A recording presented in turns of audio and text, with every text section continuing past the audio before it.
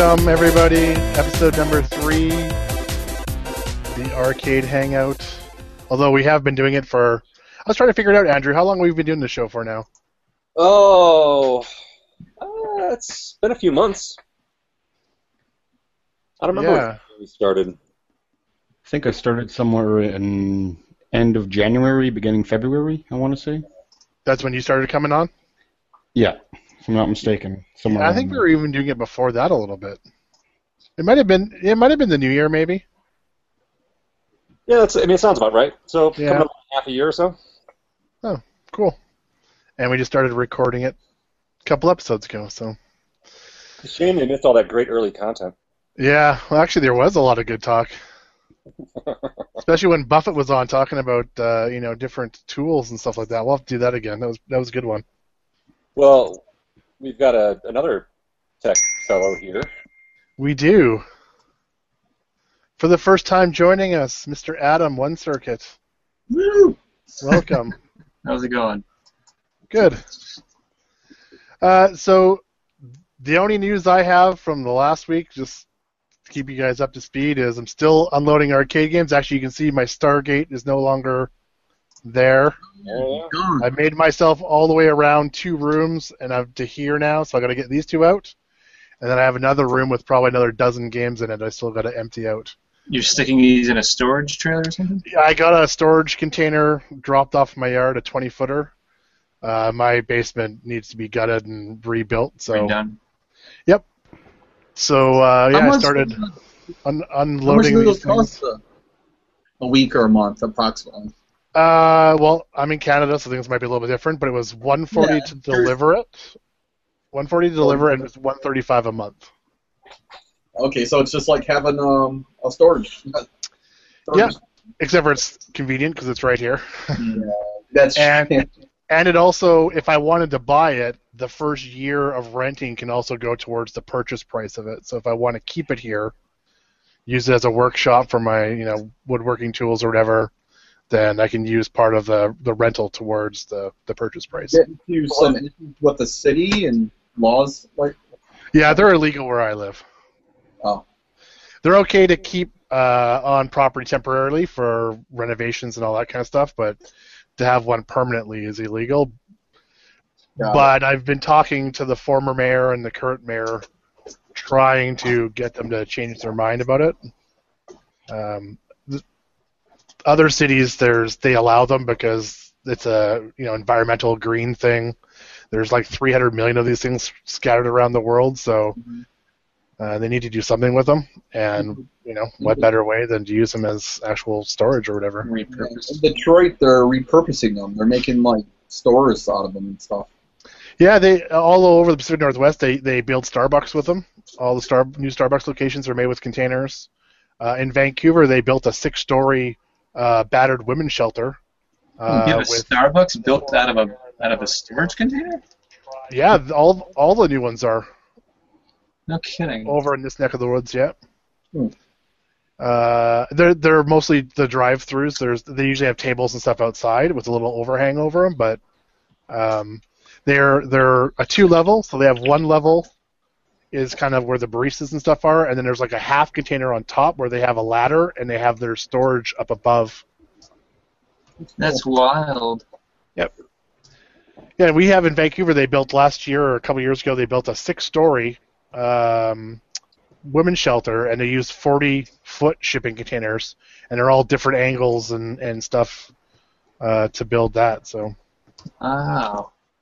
Our world's going to turn into that Ready Player One book. Ernest Klein. Just stacks of them. Stacks of trailers, exactly. So what's it going to cost if you wanted to buy one? Like, so after that first year, you've rented it and you're paying. Are they like $10,000? How much are they? No, they're like the ones we were looking at. There's a whole bunch of companies here because Vancouver's a huge shipping port, and you can buy them either like used or what these companies basically sell is they sell one use container. So it's made its way over from Japan once, and then that's it. So it's only ever seen the ocean for like a couple months. And those new are about 3,500 Canadian. So you can get them used. I mean, God, some people are selling them for $100. Wow. But they're worth more than that in scrap metal. Yeah, So, but it costs money to get rid of them, right? To move them or whatever. So, but yeah, they're $3,500 to buy the one-use only ones, and they're guaranteed for so many years, airtight, dust tight.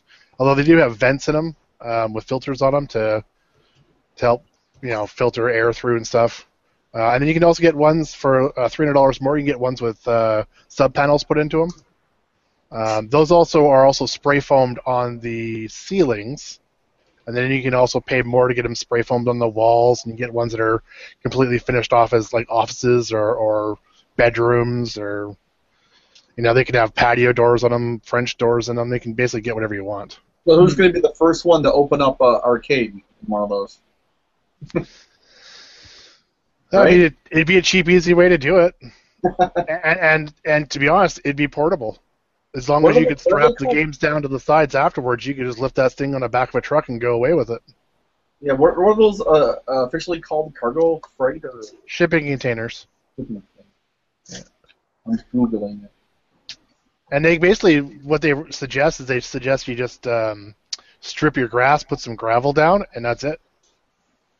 Yeah, so there's people on the internet that apparently do have arcades and shipping containers, but none like commercial, Right.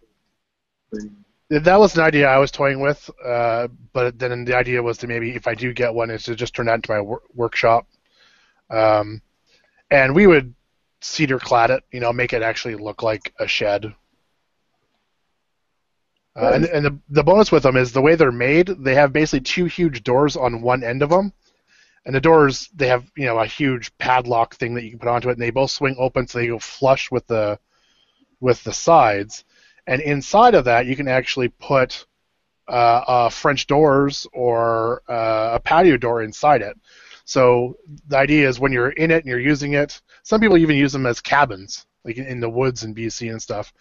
So when you're using it, you open up the big metal doors, tie them to the sides, and then you have French doors or windows off the end that you basically are entering in and out of. And then when you're done for the day or for the season, you just swing the big heavy doors back closed, bracket it all down, put your big deadbolt on it, and those things are almost impossible to break into. So, yeah, basically it's like it's like a tractor trailer, just with no wheels. So yeah, same thing with all the doors. Well, they do put them. There are semi trucks that have just the actual frame of the trailer, and then there's 4 posts on it, and then these things just get craned and dropped onto them. Right. There's literally 10 minutes from my house. There's a port that probably has 10,000 of these things sitting in it, all stacked up. They can stack up I think the cranes go 8 high or something. They can hold 300 and some odd thousand pounds on top of each of them. So you drive through the shipping yards in San Francisco, it's the same thing. They're stacked to the sky. And the giant cranes they use to move them around are insane. Yeah, there's actually a company here that they design houses. So if you wanted to be green and live off the grid, or you wanted to do the environmental thing and build a house with these things, these guys design houses with these things, and the houses are absolutely gorgeous. Yeah, because you had a mountain property or something like that you just wanted to build a house on super cheap and easy. Yeah. Yeah, it's kind of like the new wave of tiny houses or whatever, but I bet the apocalyptic prepper people love taking them and they just bury them in the ground. It's like instant bomb shelter. Yep. But the cool thing is they're $3,000. I mean, and I'm sure if you bought 10 of them to build a huge house or whatever, they'll even get even cheaper. Crazy. So yeah, that's the only thing I've done is just I kind of emptied out some more stuff into the container, and I probably have another day and a half, or it's basically I've only worked on it a couple hours a night, and I've got I'm going to say there's 20 some odd games out there right now, so I don't even know if I'm going to be able to get all of my stuff in there, but as long as I can get enough in that I can clear stuff, move stuff around to work on the basement, that's what I'm looking for. And the only other thing I saw this past week that I thought of you guys was, and I had it saved and I've lost the link. I'll see if I can find it in a little bit. Some guy put an ad up recently on Craigslist locally for a pole position. So Adam, this is perfect for you. Working pole position, and then in parentheses he said It was something like some sort of like lane driving game or something. It was like not lame, but lane, like you're driving in a lane or something. Some weird kind of description. Very rare. New they were like 4,000 or 4,500. $2,500. For a pole position. Yeah. $2,500 for a pole position. Yeah. Did you jump on it? Oh yeah. It took everything in my power not to email the guy and just say, "What the hell are you thinking?" But here, let me see if I can actually bring it up because I can, as we kind of figured out last week, we can share it. Here it is. So here, let me share my screen, and I can show you guys this thing. Oh, you gotta flip it. Oh, that's the way they took the picture. Yeah, that's the way they took the picture. So there it is. Car track racing. There you go. The old Atari game called Pole Position, car track racing, works well. Just needs to be cleaned up. Makes a great man cave toy. $2,500. Yeah. Sounds like a steal to me. Yeah, actually, although I'm gonna say the control panel, although you can't really see the groove to see if there's cigarette burns. I don't understand the pricing because, I mean, is it just like an unknown thing? Because you don't see cars being sold for $20,000 when they sell for $1,000, but arcades is such a wide disparity. It's weird. Yeah, I don't know if people just don't realize there are collectors for these things. They just think, oh, it's old. This guy has no idea what the value is of this thing. No. He doesn't. I paid $100 for mine. $100. Yeah, I $75 for mine. Yeah, right I think I was about $100 for mine too. I mean, now that I realize how much work I put into it, I would probably pay like $300-400 for a working, nice condition one. You know, that's about it. I paid $100 for the cockpit that my Pole Position 2 working board came in, and that's the only reason I bought it because it had a working board that I needed to use as a as my golden model to reverse engineer and whatnot. And then I picked up an upright for like $75 a couple months ago on Craigslist. So Adam, in 10 seconds, can you explain how you take a board and FPGA it? Is it easy to explain? Yeah. It can be longer than 10 seconds if you want. I'll grab a board. Hold on 1 second. No. In light of AO. It is 10-second crap.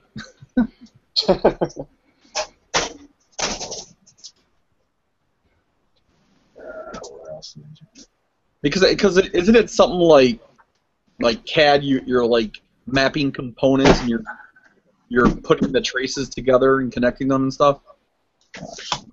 Oh, I don't think you can hear me. Can't hear you. Yeah, well, that was my headphone. Notice that, yeah. And this is open source too, right? You can download it or something. I don't know. Hardware is going to be open source. I doubt it.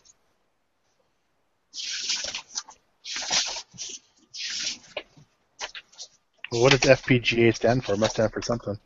Yeah, it does. Field Programmable Gate Array. Yeah, let me just find a good page here for like a reference. This will work. So the way I kind of described it in John's videos is like when the guys, at Atari or Nintendo or wherever are designing a game, they know what they want the game to do, and they have to pick logic gates to make that a reality, right? And so, like, if you look at the original Atari schematics, you'll see there's all sorts of little diagrams, little pictures of logic gates and whatnot. Mm-hmm. Those gates actually exist in TTL that are sitting on the actual game board, right? All this crapola here. This is all TTL, and inside of these TTL parts are all these little gates, okay? And so what they did is they designed the schematic, the engineers designed the schematic, and they figured out what they wanted the game to do, and then they had to go and search and find TTL parts that did that, and then they soldered them all together and onto that massive board and got it working. Inside of an FPGA are hundreds of thousands, if not millions, of these little gates. They're just not hooked up to anything. They're all just kind of floating in space. And then through software, you can instruct the FPGA, here's how I want to hook it all up. And so basically what I did is I just kind of took this schematic and then programmed that exact schematic as it sits here into that FPGA. And then that's kind of a rough explanation of what I did. I mean, there's a lot of custom stuff going on here. There's a lot of Namco custom parts that are not documented, and for those it was a little bit trickier to kind of reverse engineer all that stuff and get it in there. But 99% of what's on here, and I should say 99% of what's on any arcade game out there is just logic gates, just TTL logic gates. So, and any game, if you were going to reverse engineer it and stick it into an FPGA, the process would be the same. You kind of just try to understand how it works with all those little logic gates, and then describe that in some higher level language. I don't know if you've done any kind of programming or anything like that, but logic design these days is not done like this anymore. It's done using high level languages, almost like programming language. You can kind of describe what you want it to do, and so you can literally just take schematics like this and then just re-describe it in that language and program it into FPGA, and there you go.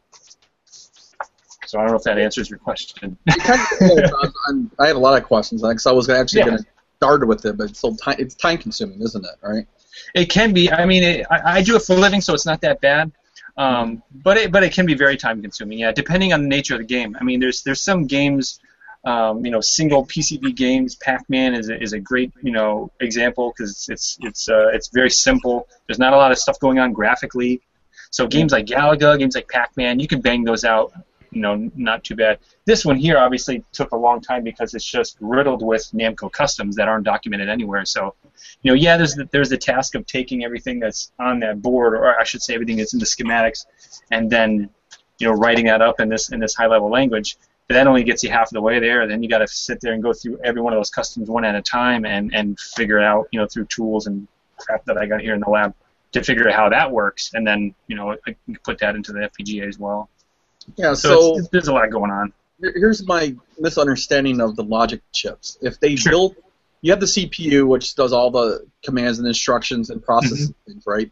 And then you have your ROMs, which is all code. In that code are the conditionals. So why do you need TTLs to do that? So the ROM you can almost think of as software. The ROM is just saying, go to memory and grab data from this address, add 2 to it, throw it at this address, read this, do that, blah blah blah. So the program ROM is really just the pole position program itself. All the logic basically is what's generating all the graphics, the sprites, and all that kind of stuff, and throwing that all onto the screen. And it takes its cues from the CPU. So if you were to disassemble the program that's on the program ROMs, you'll see cues, to write information to the video RAM, and then that information gets translated into sprites. There's many layers of that. Like pole position is a great example because you've got the road that's in the background, you've got cars on top of that, you've got your high score, and you've got signs whizzing by, and so there's many layers of logic, each that has its own purpose to do a different piece, and then that all gets combined at the end before it gets blended out into the screen. So the job of the CPU is really just is the guy pressing buttons, is he moving his joystick, maybe sending cues to the sound logic, and then writing information to the video RAM. But other than that, that's its only job. You can kind of think of it as the two systems in one. One is the CPU board, which is kind of running the show, and then the other half of it is the video logic, which is taking its cues from the CPU. But its job is to kind of make sense of that and then start rendering images or generating images in sprite format, whatever, and then sending them to the screen. Digital to analog signals, right? It does that at the very end, yeah, because everything is digital up until that very last color prom that basically takes the RGB digital signals and then converts it to analog and sends it onto the screen. My hope is that sometime very soon I'll be able to put out another video that describes all of the video PCB logic. I think I have one out there on YouTube that has all the CPU PCB logic. But it would really be good to kind of explain how all of the video stuff works, because that's the other half of the puzzle, and then I think it'll make more sense. So one more question regarding that. So obviously when you design everything, it gets saved to like one file, like a virtual file, right? Do you think these files will be available like in the open domain for people to look at? Because I know you profit from it because you sell them, obviously. Yeah, mine won't be. It doesn't. Ultimately what you get is an FPGA binary configuration file, and I don't think you'd be able to make any sense of that at all. Well, other people can load it up and kind of like view it. You know what I'm saying, in the FPGA program software. Right? Yeah, I don't know if they would be able to. That's a good question. I guess they could. And when you say people, you mean the Chinese? No, that's a good question. I'm not sure. I mean, and there, I know this is actually something that I have to research. I haven't had to yet, but I was planning on. I know there's some kind of, I don't know if encryption is the right word, but there's some kind of protection that's available. It's called obfuscation, probably. Oh, I'm not sure. I'm a programmer, with it. But because what I do is the same thing in VMware, where you can create a whole virtual network and you can save that configuration file and give it to somebody else, and they can view everything you just did and apply it to their own and change the XML file or whatever, you know. So I just have to get into the FPGA more, because I know there's open source programs that you can use, right? Yeah, I mean, in fact, the core that I'm using, the Z80 core, is an open core. You know, it's on opencores.org. I mean, and so anybody who wants to get into this, you know, if you're worried about the CPU aspect, there's and that's assuming you want to put the CPU into the FPGA. JRock doesn't even do that, right? JRock takes the authenticity one step further. Maybe that's partially why he does it. Maybe because he doesn't want to deal with having to work with the cores inside the FPGA. But he has a standalone Z80 or whatever it is, 6502, sitting outside of the FPGA, and then all the rest of the logic he throws into the FPGA. And that's another way to do it. I talked over Andrew. I didn't hear what you said, Andrew. Oh, that's all right. I was just saying obfuscation probably wouldn't help, since obfuscation really is just generally trying to make code more difficult for a human being to read. Yeah, and it makes it difficult to reverse engineer, because it's all like A's and B's and C's instead of human readable functions. Yeah, exactly. Yeah, you would never be able to take the FPGA binary and reverse engineer it into the high-level language that I coded the design in. But what you may be able to do is, using some kind of software, see all the logic gates. Yeah. You just said it. I didn't catch it before. It's binary. It's already compiled, so it's no longer source code. Yeah, it's like a binary file or a bit file, and it's literally, you know, a bit stream that feeds into the FPGA and defines the wiring, right? Because all those gates are out there floating in the FPGA, and it basically defines how those are all going to be stitched together. Yeah, but like when you're working on the project using this program, isn't there? It's got to be saving what you're doing to some text file or something, you know? Yeah, so I'm coding it in Verilog, which is a hardware description language. But that's all I ever have to do. I can always stay in that language. Every time that I want to compile it, it compiles all that, and then it goes through what's called synthesis. It translates that level language into a lower level, you know, schematic. Yeah. And then it takes that schematic, translates it into a bit file, and programs the FPGA with it. So there's many layers of kind of abstraction. Very nice. Thank you. Sure. So are you in like your basement there, Adam, or? Yeah, this is a section of the basement that I finished and turned into a lab. No, I love that you called it a lab earlier. That's the reason why I was asking. Yeah, and it's pretty much what it is. It's got different workbenches and whatnot, various projects that I'm working on, and there's like a section where I do my board repairs, and then there's the bench where I do coin up work and all that kind of stuff. I don't know if you can see it back there. Nice. But yeah, and this is also my home office. I mean, so my day job and everything. This is where I work. Oh, so you work from home, so that allows you to do a lot of quality time there. Yeah, I mean, it used to. With the new gig, it's extremely time consuming. So I haven't been able. I've been really, down on my board repairs. I mean, it took me 4 or 5 months to do the last board repair just because I haven't had time. Everything's kind of really slowed down. Yeah, I haven't watched all of John's videos. I know you help him out and stuff like that. So what is your real-time gig? What do you do? So I do GPU development for Qualcomm. And so a good portion of the cell phone market, the GPUs that are in those phones, I had a part in developing. Wow. Yeah. Okay. So Samsung is I think our biggest customer. So if you guys have Samsung phones, chances are, the GPU. Your name's all in the comment code, right? Yeah. But yeah, that's what I do. And as you can imagine, the cell phone market is ridiculous. No sooner am I done one, project or whatever, it's like the next one's right there. The next phone is always right behind. And so there's very few. So probably a big team, right? Yeah, I mean, it is good. It's you know, I enjoy the work. You know. No, I mean it's a big eventually. team, obviously, right? Doing all that. Oh yeah, it's huge. Yeah, I mean, I work in a local office here in Massachusetts, but it's headquartered in San Diego, and so I would say a good 90% of the GPU team is actually out in San Diego, and then we have a satellite office here in Mass, which I'm a part of. So, Cool. yeah. Hey, Adam, do you want to plug your channel and your website and stuff? Sure. Yeah. I mean, onecircuit.com is my website, and I try to keep it up to date with respect to stuff that I'm working on, and more so YouTube videos and stuff. I mean, I also have a channel on YouTube where I try to document the repairs that I do for you guys, the guys on Cloud and whatnot. I think it's just YouTube/OneCircuit. So yeah, I mean, I got those two things going on, and I'm obviously, I hang around with John a lot, so you guys see me in his videos and whatnot whenever he needs to move a game or whatever. And then there's the cleanup stuff that I have going on too. Your latest was with that computer space, right?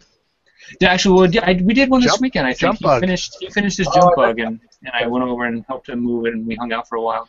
Got it. But yeah, we went on an adventure and picked up the computer space from the airport, I believe. He had it flown in. So. How many games do you have, Adam? I have probably a good dozen or so. I have this massive game room in a room above my garage with vaulted ceilings and the whole 9 yards. It's actually pretty sweet. But I haven't been in there in, I don't know, I want to say 3-4 months. It's sad but true. I spend a lot of time with my kids doing, them. I'm a real family man. And between that and work, it's like, I don't really have time. I love this stuff. I love this hobby, but I just haven't had the time to really dive into it as much as I wanted to. Yeah, that's why I have the container here, because I need to be able to work and play with the stuff. Yeah. And I couldn't even get around this room before, so yeah.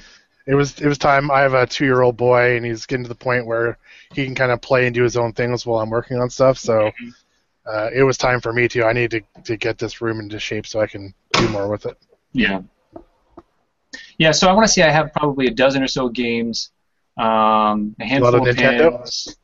I don't actually. I just have I have a Donkey Kong Jr., and I actually got, I think it was more than a year ago, Super Mario Versus. And then in the center of the game room is a big pool table, and then I also got a full-size arcade air hockey table from an amusement park out in Connecticut. So Like that must be a big space. it's huge. Maybe I'll walk up later and kind of show you guys the layout a little bit. Yeah. It'd be interesting. I haven't been in there in months. It's kind of sad, It's like at one point it was like perfect. Everything was set up perfectly, and then I had projects or something, so I had to move some stuff in there. And as you guys know, it doesn't take much. Once you get a non-working game in there and another non-working game, it starts getting cluttered with just storage, and it's just I don't know. So it's kind of a storage/game room now. But yeah. Yep. I think that happens to all of us. Yeah. Cool. Anybody else have any? There's a whole bunch of people in here tonight. Holy cow. Yeah, we got Buffett here. We got Oh, Crafty. Seabart, Chris. Yeah, I don't think I know most of these guys. Yeah, no Crafty. It's his birthday apparently. So. That's what's his real name? Is that Aaron?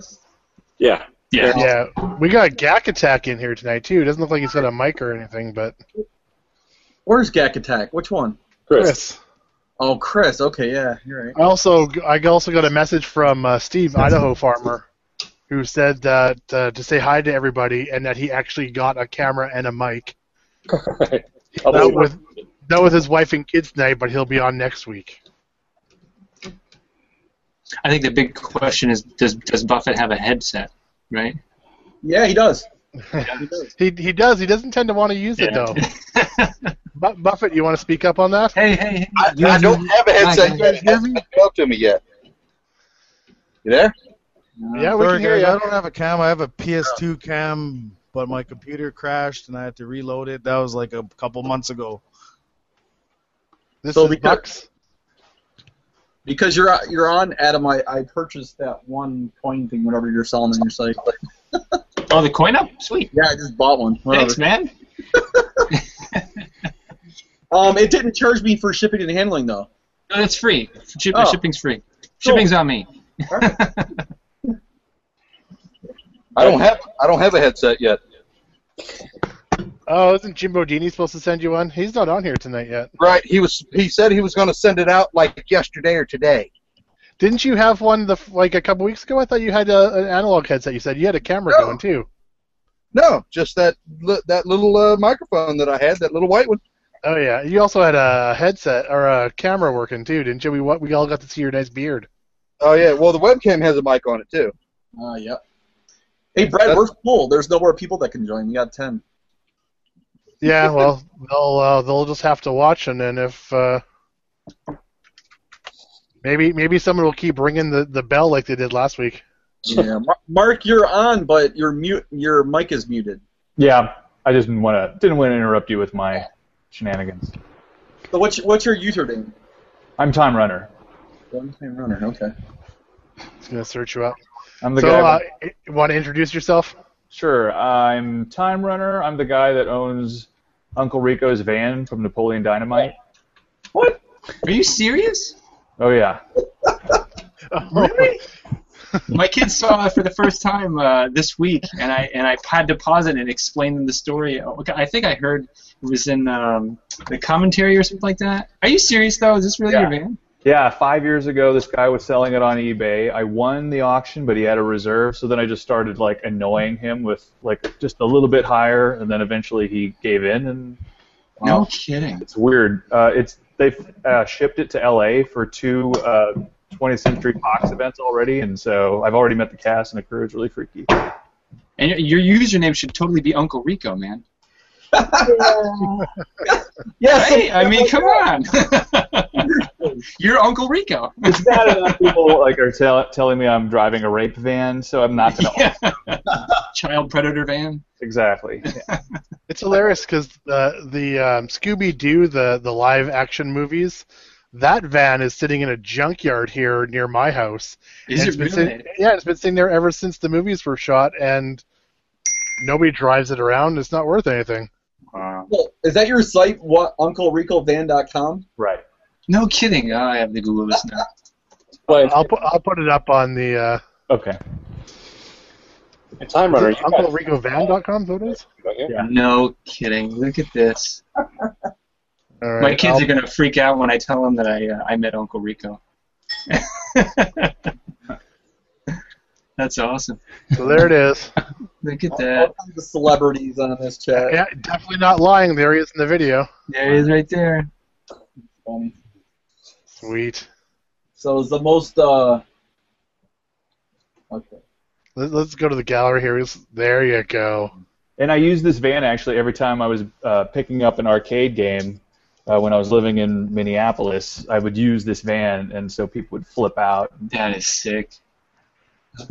You got to get one of those time machines and stick it on the dash.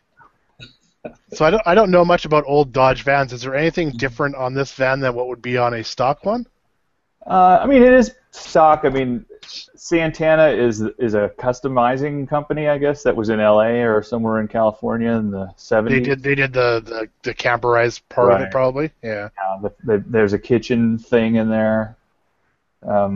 We use it now pretty much annually. There's a race called the Ragnar where you have 2 vans and 12 people, and then you run 200 miles over 2 days. And so we're Team Napoleon Dynamite. That's awesome. Wow. Oh, and you can rent it. Yeah, I haven't got a lot of takers on that. I have had several 40-year-old women who were, turning 40, and they rented it out, and they all partied. Party. Now, do you have a little webcam going on in there when you're renting it out? No. Just got my hotspot action on, actually, with my AT&T phone, so I'd previously been in their whole, unlimited, but we're not going to let you do cool stuff, and so now we're in there. Sweet. It's still 70s vintage. There's nothing in there that is really modern. Were you just like a fan of the movie that you had to buy something like this, or? Well, I collect other movie cars. This was You got Okay. I don't want the show to be all about me, but I'll tell you. Okay, the first one I bought was a 1981 DeLorean, which has all the Back to the Future stuff on it. What? Yep. That's where it is. TimeMachineRental.com, right? Right. Exactly. Yeah. Then I got a 78 Corvette a guy had made look like a Batmobile. I've since traded that to another guy who actually thought he was Batman, and for an 83 Pontiac Trans Am, that's the Knight Rider kit. Oh, yes. Yes. I was big time into that for a while. Love that. That was a very good trade because the Batmobile was kind of... So you have one? You have a replica, Knight Rider replica? Yep. Sweet. Yeah. Then I got, let's see, Uncle Rico's van. I also got I got a Toyota Prius because in Minneapolis it's practical because it's snowing 8 months out of the year. But I made that kind of like a Family Guy Prius, so there's like a Brian and a Stewie that we leave in there. The license plate's Bride Dog. And I think that's it, actually. I feel like... Oh, I own a 2010 Camaro 2SS. It's yellow with a black stripe, like Transformers. Bumblebee. Yeah. You don't have one of these? Generally. No. Yeah, those are rare now, huh? I know. I don't know what they're gonna. Yeah, I have some friends that have them. You know, never even occurred to me about the whole flag thing, but. So how's the storage situation? Where do you put all these? 4 of them are in. Like all my arcade games are still in Minnesota. I moved here to Texas to renovate.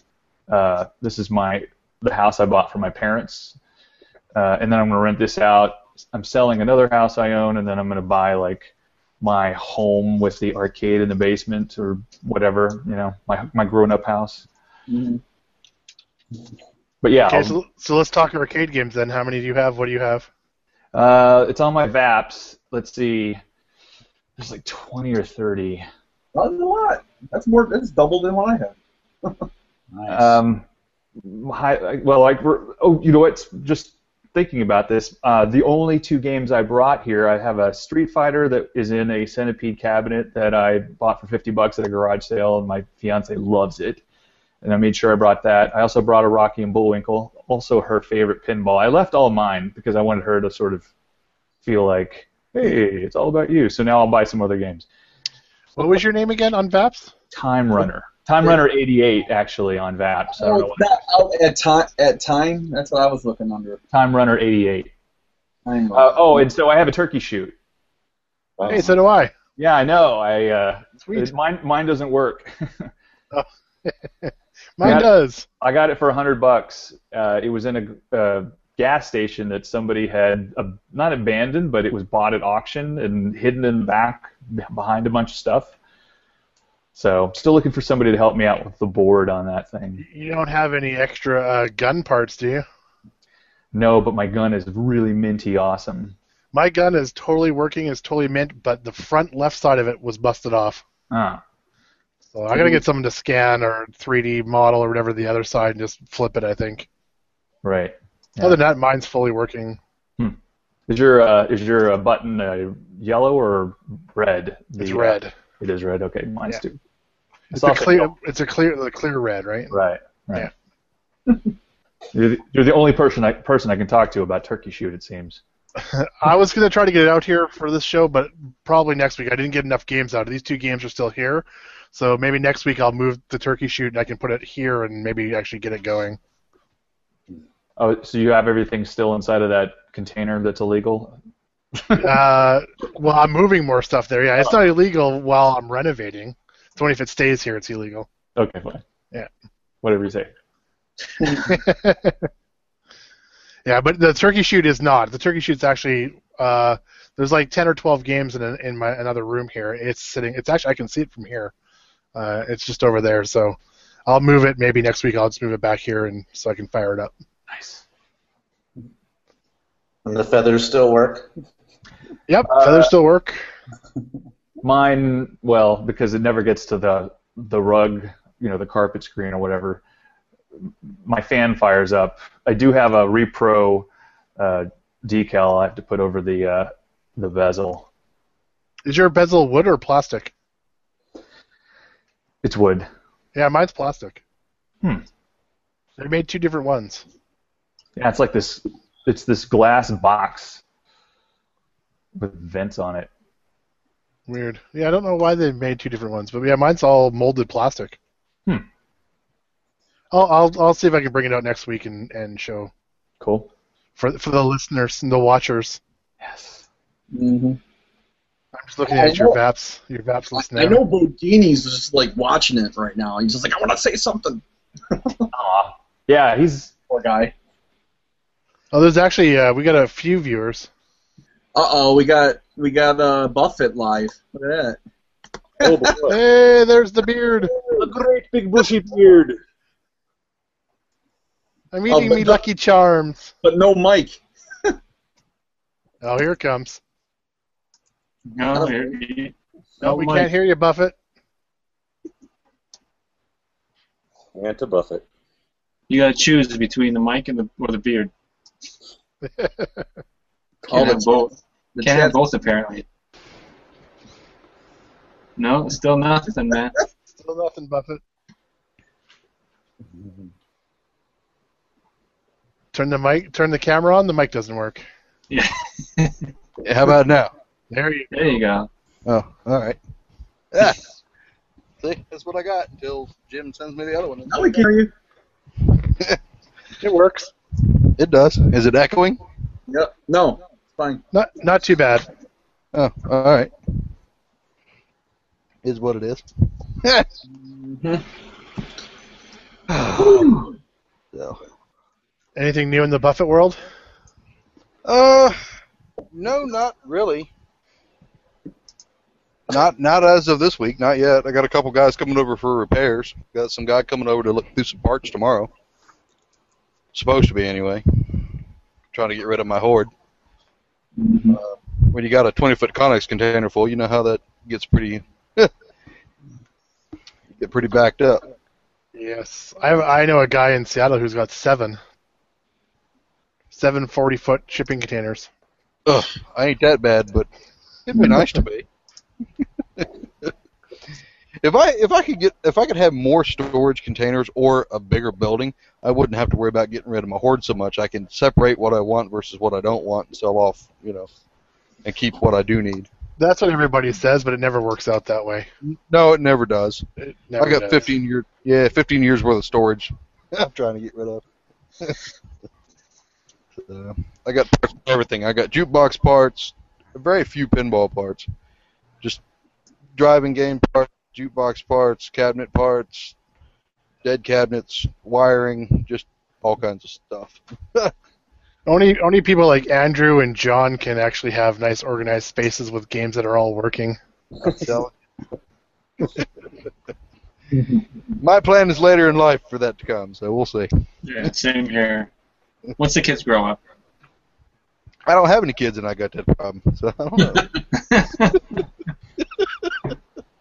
And I didn't have a kid until recently, and it never worked out either. So. So am I the last one? At least in this group, anyway. They don't got any. One without any kids and still can't get rid of it. Well, I don't have any kids, but I don't really have the problem. Look out. I mean, I've got a horde. It's just not. It's all fairly well organized. And Yeah, I've got. it's worth. Yeah, I've got just so much stuff. I mean, just stuff that is just piled and piled and piled on top of each other. Someone's gonna raid you one day, Buffett. It's like, woo! Yeah. Monitors everywhere. I'm telling. Yeah, I'm not getting rid of those, but yeah, there's probably close to 100 of them sitting around here too. All the easy 20s that you hate, right? I like EZ20s. That's the difference. Once you I get like the chassis down, then it's easy. Well, I've got somewhere around 100 tubes sitting around, and then probably close to another 150 or so chassis around here. And those are all good tubes, no burn-in or anything? About half of them are TVs, yeah. Nice. Yep. So, yeah, I've got, if I was to sit down and do it, I could probably just about outfit about half of my games with new tubes. So. Yeah. Our buddy that usually is on here, Mike Kilowatt, got a Buffett packet from the capacitor kit, I think. Okay. Yeah, so I saw a few of them here and there. Yeah, for his, I forgot what it was for. Probably a black and white one. I don't have too many black and white kits. Most of mine are for the raster stuff. Oh, yeah, I'll probably So, now, if they special order a cap kit, like send me the values they want, I can put one together. But as far as stocking or having a known list of them, no, I don't. Do you work on black and whites, Buffett? Only if they bring the entire game here. What? I don't have any way to test them. Yeah, what state are you in? Virginia. That's pretty far drive. So I don't have any black and whites, but a friend of mine just picked one up, and I was trying to diagnose the monitor. Man, the flybacks and those things were a lot different looking. Yep, absolutely. It's got like a big ass diode, like a 3 or 4 inch long diode.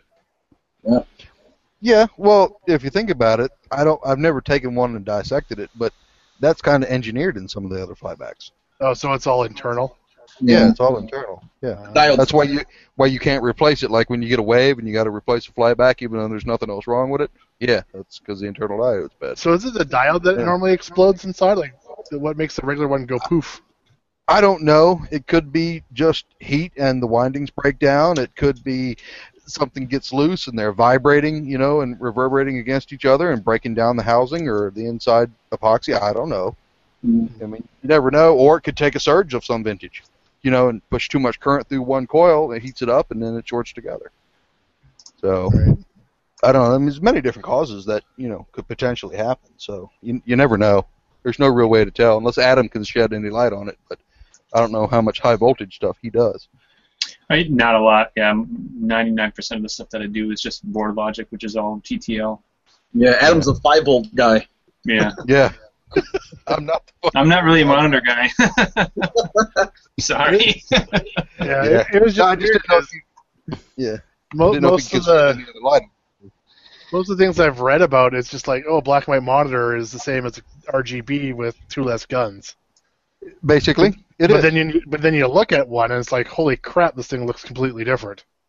It looks, but it functions the same. Right. So it's a lot of stuff that's external, rather all internal in one kind of replaceable piece. Right. Well, think about it. A black and white has 1 gun, so it only has to have 1 set of circuitry. A raster has 3 guns, so it has to have triple the circuitry. Which in some cases is easier to diagnose because you can always just swap parts around, right? In ways, yes. But in a black and white or vectors and stuff like that, you've only got 1 path for things to go. So it's easier to follow the schematic because you don't have voltages being pulled from one place to another.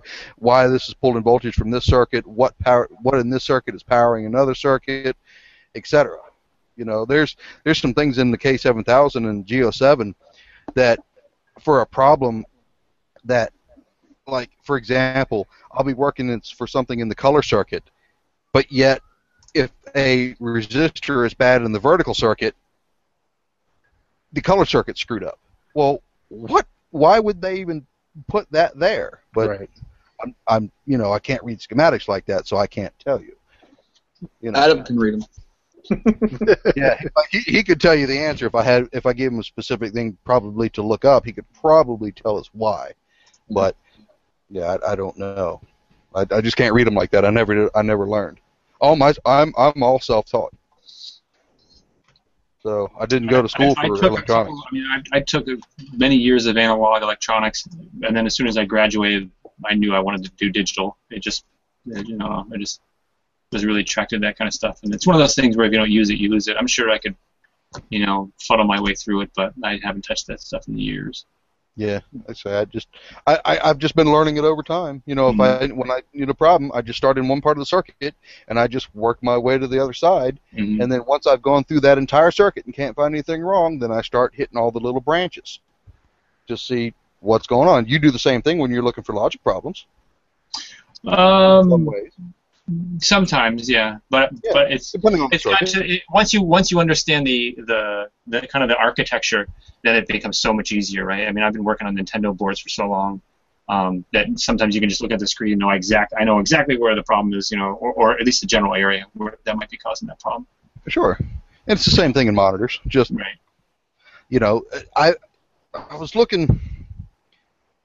I wish I could remember the specific problem that I was looking up, but I was having a brightness problem on a chassis, and I went through the entire circuit, and somehow or another, it led me back all the way off one of the branches to a resistor that was burnt up that apparently feeds that circuit in some way to give it some sort of, 5 volts or 10 volts or whatever it's doing to make a transistor turn on or whatever. I don't know what it was, but it was just way out in the ballpark. I'm like, really?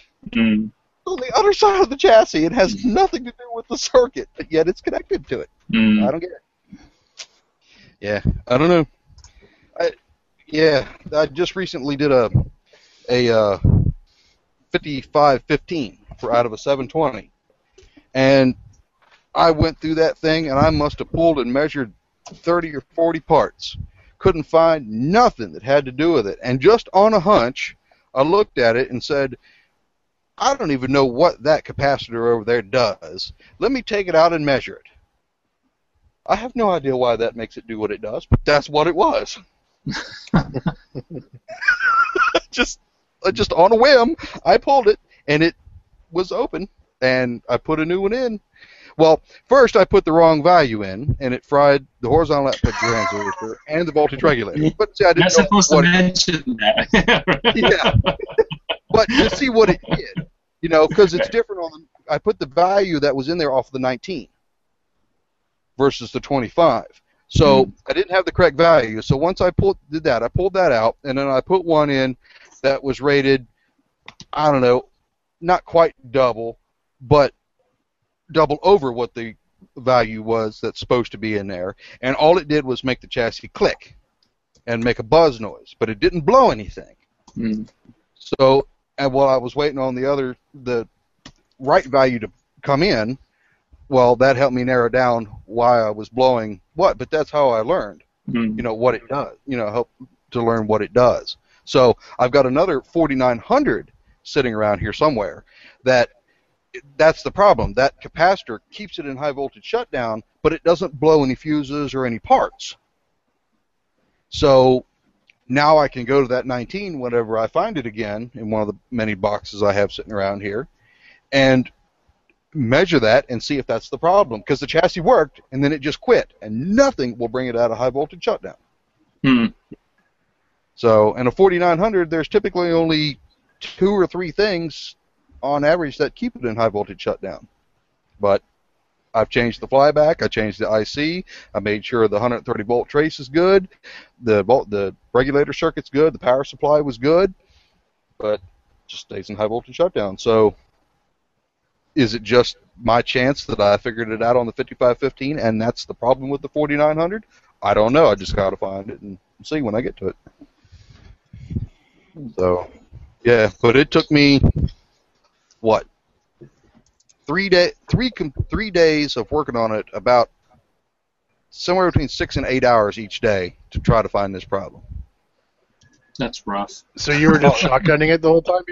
No. I just lift one leg and measure it.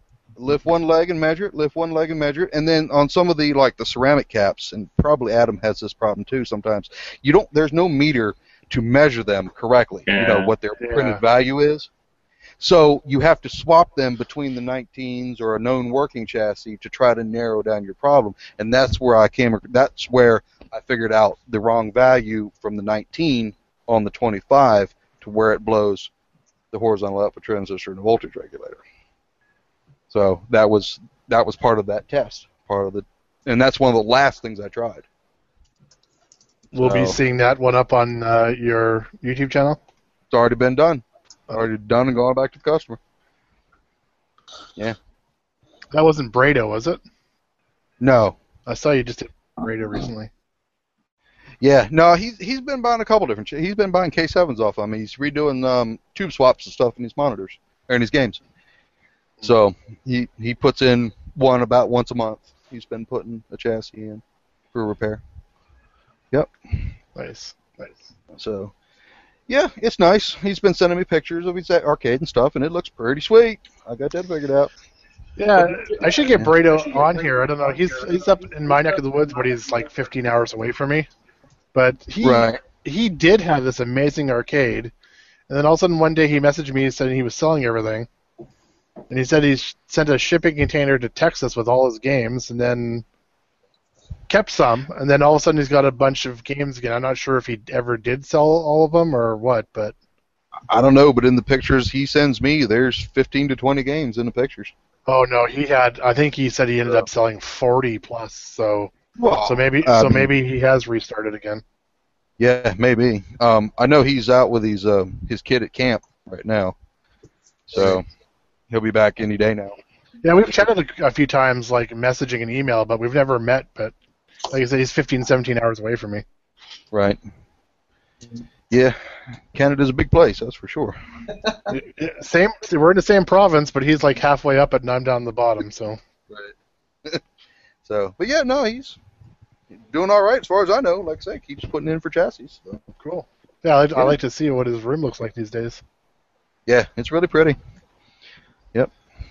Let's see, he put the K7 in his bubbles, his Joust, and I think the Robotron that he had, I believe, for tube swaps, and then I think he said he did a Geo, I think it was a Geo 7 tube swap for his missile command.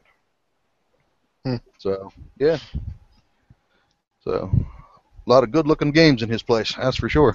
Yeah, well, he did have a new in-box, like Robotron Mini from the Time Traveler's Warehouse and stuff. He had a few new in-box games, so I think he might have sold a lot of those ones and starting over, because I don't know why he would have another Robotron if he had a Robotron Mini new in-box.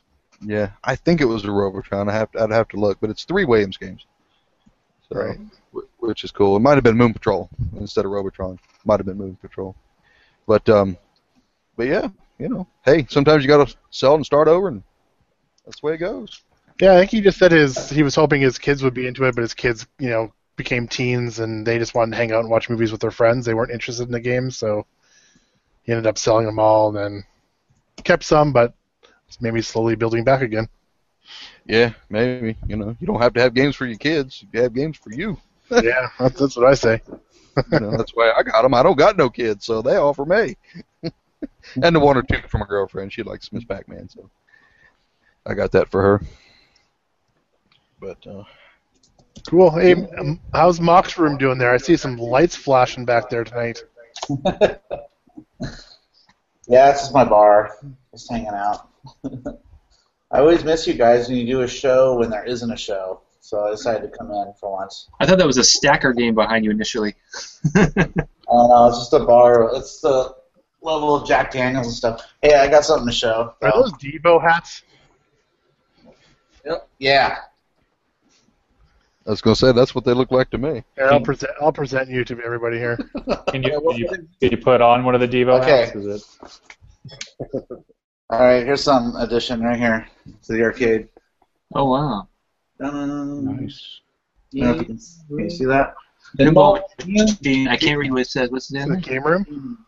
Oh, yeah. Game room. Yeah, that's pretty sweet. So, yeah. Ugh. But that's all I have. I have nothing new. That was a Father's Day gift. The first one came in little pieces. That's not good. Yeah, and then take so it down. I return it back to China. Take it down to the local filling station to get it refilled back with gas. Yeah, so not much going on with me. How about you guys? Just missed out on California show. Yeah, how was that? Uh, All my friends went, but I didn't go, so I'm bummed. Oh, you didn't go. Chris No. is the only person here that went, I think. Jeff C. went. Kaylin went. Joe didn't go, and Sean didn't go. I don't think John went, so those guys didn't all go. But a lot of the California crew went. So. Yeah, I went a few years ago, and I was kind of disappointed by it. Really? Yeah, and that's probably why I probably won't go back again. So I heard they have a lot of rare laser games that you never see anywhere, like Freedom Fighter and. They did have, when I was there, they had a lot of laser games. They also had all Atari Scott stuff, but none of it was ever working. And from what I hear, the way they organize it, like you have to look after your games yourself or something. So if a game goes down, a lot of times it doesn't get fixed. And I remember going there and looking down one row of like 8 pinball machines, and 6 of the pinball machines were down. Oh, brother. And There's supposed to be a phone number Sorry. on them. Oh, yes, sorry, I didn't mean to cut you off. There's a phone number on the machine. You're supposed to call the guy, and they're supposed to come out and fix it, supposedly, right. on your own machine. But with it's just so busy there already because it's such a large show that when you got a good chunk of machines down, then all of a sudden the lineups get even larger and. That's true. And some people just bring their machines and put ridiculous prices on them because they know that non-collectors are going to be at the show that might have a lot of money, and they'll see, oh, yeah, oh, shit, I got it cut off. I can hear you. Yeah, you're fine. My thing just went down. Okay. Yeah, they'll put a huge price, a ridiculous price on it just to see if they'll get it, and sometimes they'll get it a lot of times. Oh, yeah. Just because rich people down there that see it go, oh, I've always wanted a Galaga. I'll put down $2,000, so. But It's a $500 Little pole position. yeah, exactly. Yeah. Like, if any of you guys ever get a chance, I mean, I'm not really a part of it, but the Seattle show, which is in Tacoma now, so far it's like the best show I've been to. They actually have, I don't know, 10, 15, 20 volunteers that actually go around and work on the game. So if a game goes down, they have all the parts, or the vendors will have parts. They'll fix it, and the labor is free. All you have to do is, when you get your machine back, you have to pay for the part. Oh, wow. So, like, this past year's show, maybe one game out of 450 games was down, I remember seeing. It's crazy, like, how well the show's run. And actually, the techs are all in the center of the room. So it's a big, huge room, and all the talks and everything are done separate. And they have, all the guys from Stern and Jersey Jacks there, and so they get big names there. But the way they run it, like the tech section is this huge table in the middle, and if you ever have a problem with something, you just go to that table, there's someone there, and they immediately just dispatch somebody to that game, and they'll have those games up and running within a matter of minutes. I do hear that the parts for stuff is a lot cheaper at these shows, though. So, like, if you want to LED out your pinball table, that a lot of times they'll have vendors there that'll give like half price off their lights. So instead of paying like $200 for a set, it'd be like $100, So yeah, my wife did one of her machines last year for $75. Yeah, so you can save some money that way. Like I have a friend that just got Medieval Madness, and he's been sitting on purple rubbers. That sounds kind of weird. Purple rubbers to match his, the purple, look of the table, so it all matches instead of having black. But yeah, so yeah, he gets all the stuff cheap there, and then waits for his tables to come in and fits them all out. So just to save some money. And they'll quite often even have on the tables they'll have cards that actually have little codes. So even if you're at the show and you didn't want to spend the money then, you'll usually get like another month that you can buy online afterwards with those codes. That's pretty cool. Yeah. Yeah, so if anybody ever wants to buy stuff cheap, you can always ask people who've been to shows and see if they've got any of those cards that have the discount codes on them, because quite often they do have those. Yeah, I'd like to do it like that at MagFest, but we don't have the vendors and stuff there to have parts, and some of the parts that I need, they're just kind of obscure from time to time, because we have games go down at MagFest, and it's usually me and one other guy.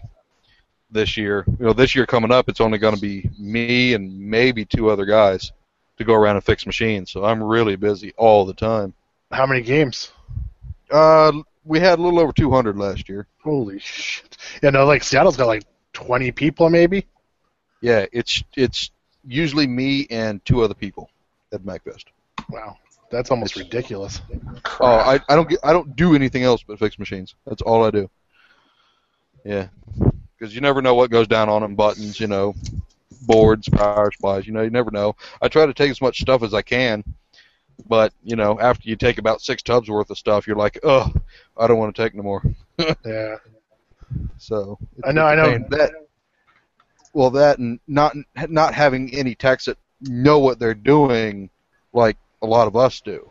So I'm always looking for people to help me, and there's a lot of good perks to helping me if you want to come do stuff at MagFest in the arcade. So. With the Seattle show, they actually do what are called repair parties with all the collectors in the area, like 250 collectors.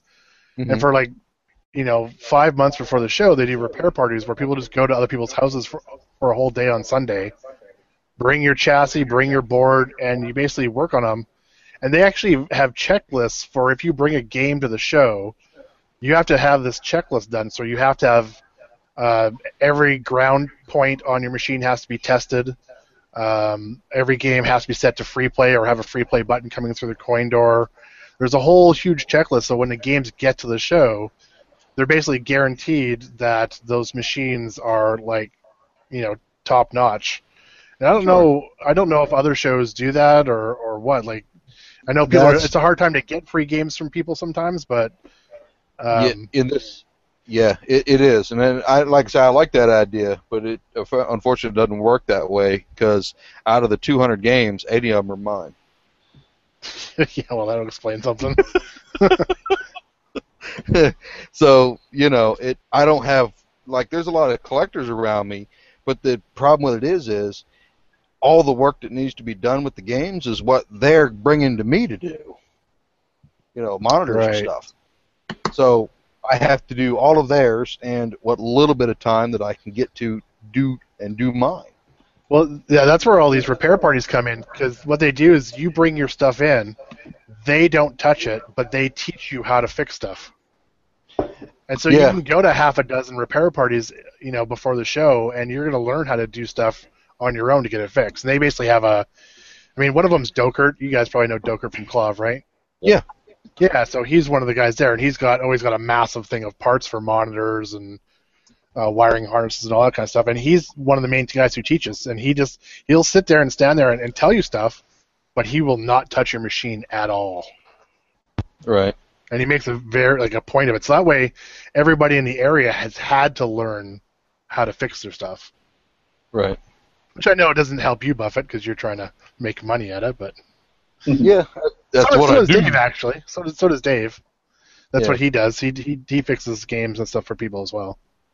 Yeah, I don't mind showing stuff to people, but when I never see them, but once a year or once every 2 years, Right.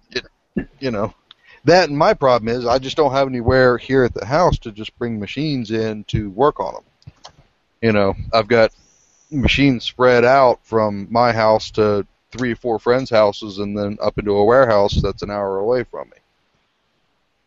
So yeah, it's hard when all my stuff is here and all my games are out there. To do that with. I don't have, like I said, don't have my big building. Stuff in. They don't touch it. I'm hearing feedback from a while ago. Go to half a dozen repair parties before the show. Oh, is that who I think it is? Oh. Is that Dave? Hey, buddy, how's it going? From Buffalo.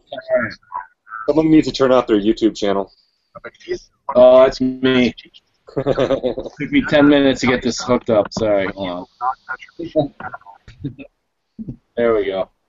Oh, and then we know how much delay is on it now.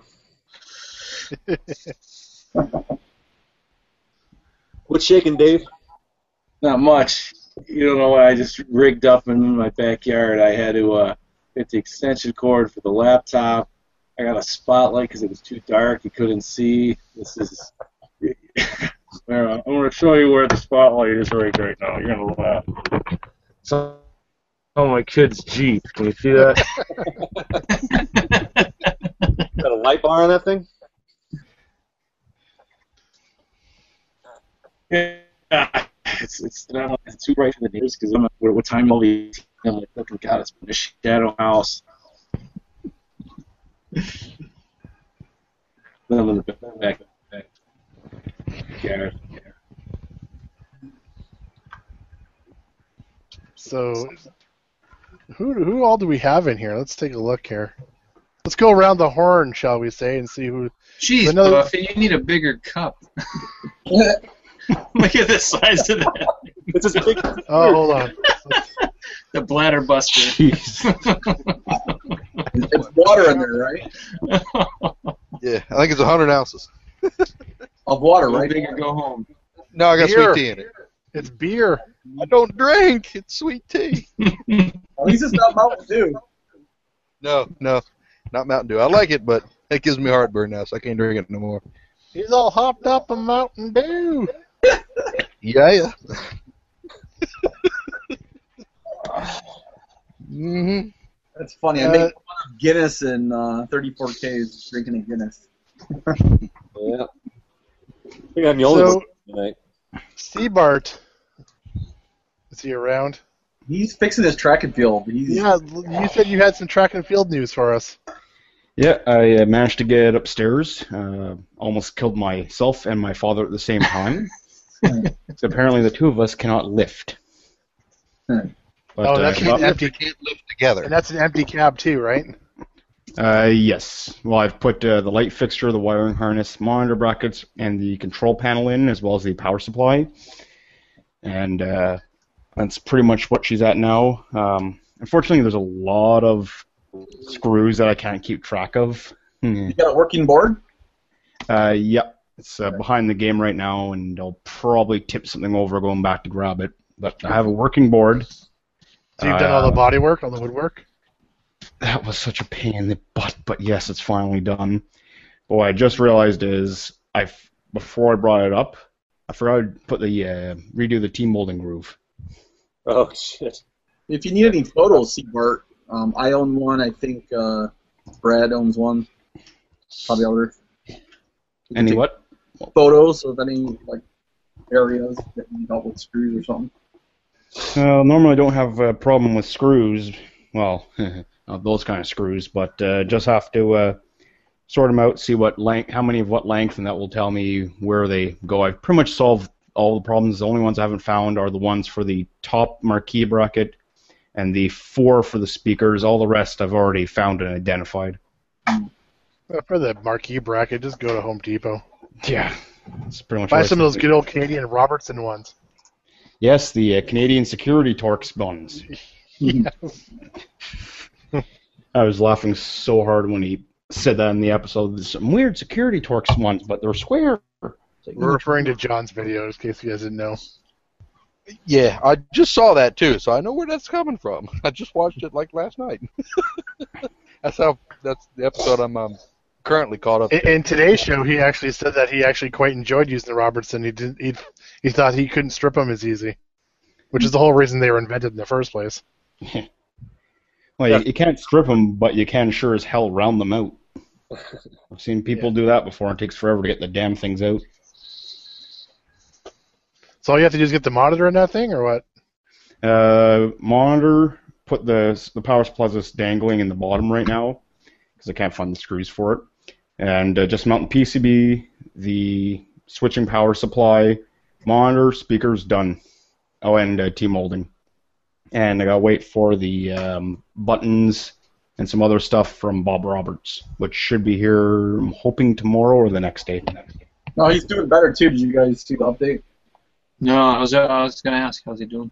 Yeah, he put an update on his site. So, as He far kind as of put this big long rant on it, and then about 4 sentences were the actual update. well, his brain's not bleeding, but he's still having high blood pressure. So. Is this under the welcome? No, it's under. Updates. It's under the welcome. Yeah, but it's like some kind of. So we don't blow up his site while all of us searching that at once. Yeah, it's /status, I think. Right? This one? That's the one.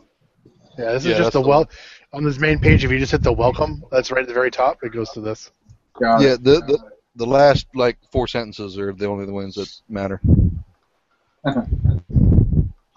Yeah, see, so far, where it says so far, my raccoon eyes have cleared up. That's the only update in the whole. Oh, that is weird. Why would he put a link to welcome for its status? I don't know if you've noticed, he's not the best web designer in the world. I know there's no complaint about his site. It's there. And, Yeah, if you go back in time to the 90s, the site actually looks exactly the same. wow. Yeah, I used the Wayback Machine, and not much has changed. No. Andrew, you should help him out a little bit, eh? Yeah, except he doesn't welcome much help. He doesn't want it. Yeah. No, I didn't want it. Yeah, it makes sense, I guess. It works for him. That's what matters. Exactly. Well, apparently it's working for us. So. Well, people have created other websites to kind of like, make an order off his site too, I right? think that one was down now, isn't it? Yeah, I think that one's down. Unless he put it back up, it's been Order for a for while. Bob.com. Yeah, it's gone now. Yeah. Yeah. Never used it. So. I tried it the first time, and I actually just found it just as easy to go to his site. Yeah, I've only ordered a handful of things, and typically I hate ordering from him. So with some of my friends around here, they'll PM me and say, "Hey, I'm making an order to Bob Roberts. Do you want me to put anything on my order for you?" That's how I order from Bob Roberts. Just through somebody else. Doesn't get worthy. Yeah, I don't have time to go up and get the money order. I just don't. Pass. I usually just use mail, like go to the Canadian or go to the U.S. Postal Office, and they can send money orders from there. That's what I did. I just don't feel like walking up to the 7-Eleven, which is about 300 yards from me. Even if you need a Slurpee, come on. You'd rather stay at home and drink his Slurpee. That's right. Drink my sweet tea right here, buddy. Absolutely. I even got me a Mr. Coffee iced tea maker for that. So. I guess I'm one of the few people who still has a checkbook. I got a checkbook. I do somewhere. I had to have it for a routing number, so I got the checks just for the routing number and ain't used it since, and that was 2 years ago. Yeah, I haven't in Canada, man. We haven't had checkbooks for like 20 years. It's funny, we go to the States to go shopping, and we see people pull out their checkbooks to write a check for their groceries, and we're like, what the hell is that?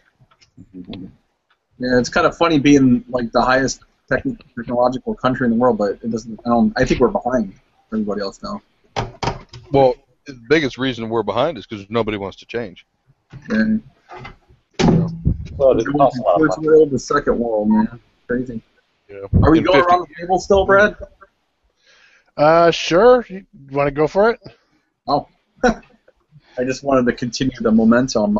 I haven't been on in 2 weeks, but the only news with me is I was crazy enough to pick up one of those row change machine things. Oh, man, I've been looking for one of those for years. I got I've been wanting one for a long time. I got the BC25MC, like I guess the big hopper or whatever. Is that the wide one?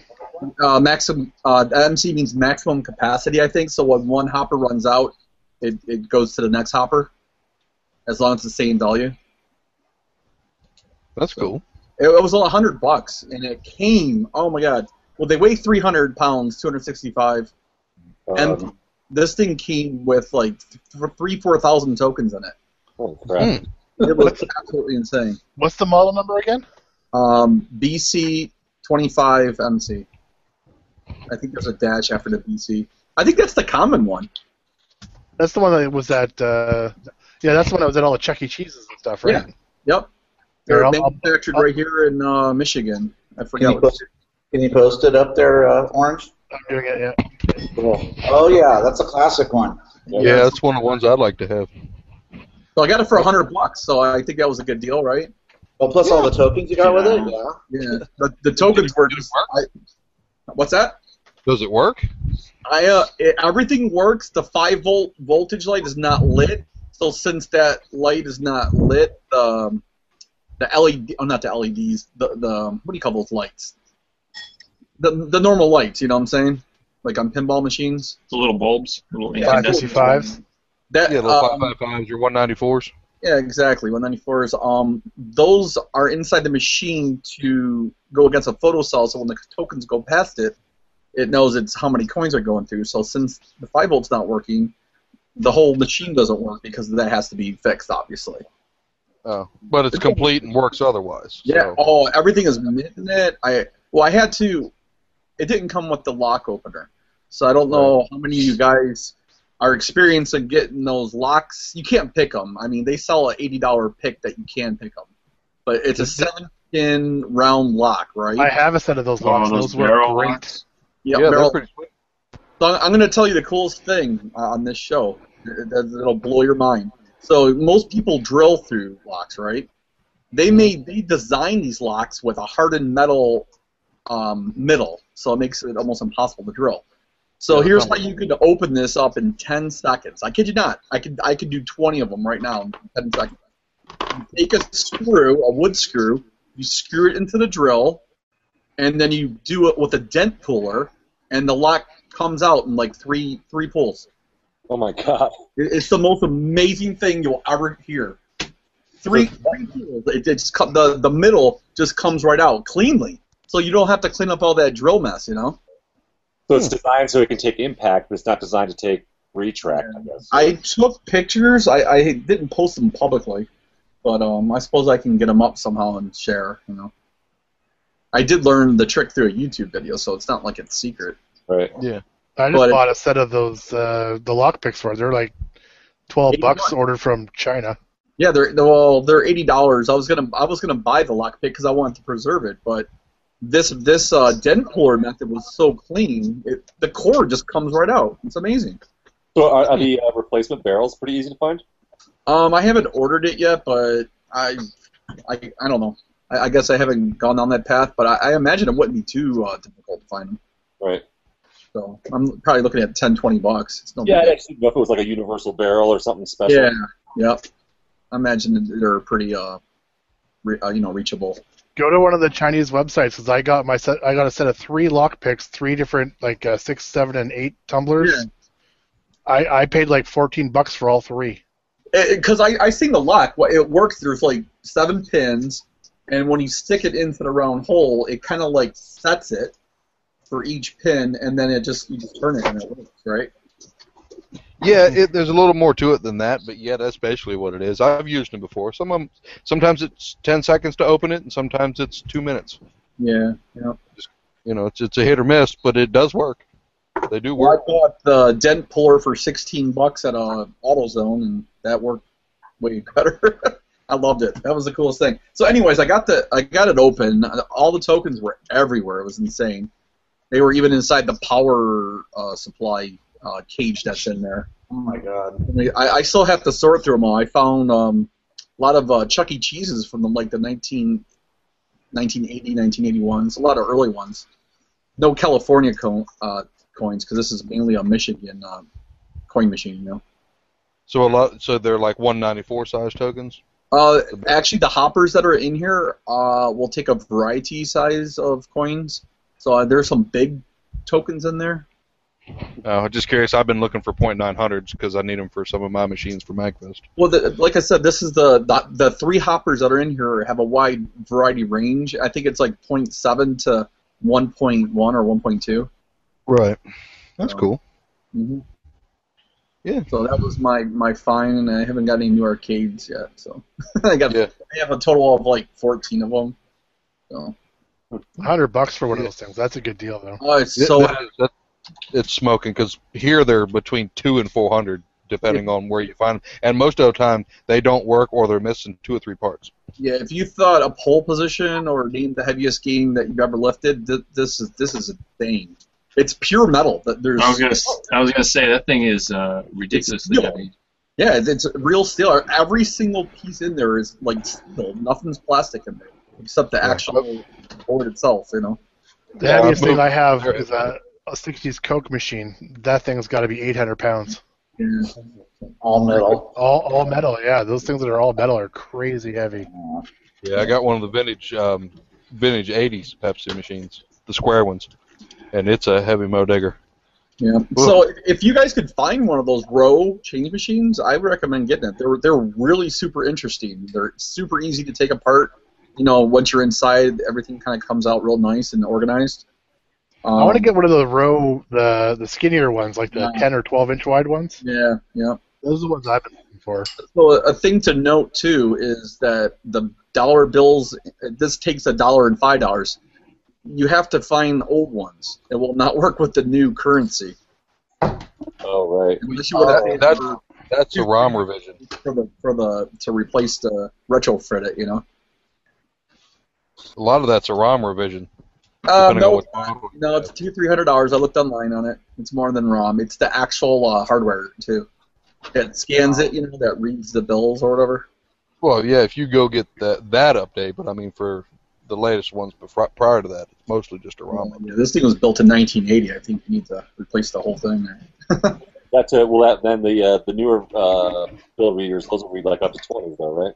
Yeah, up to $20 then.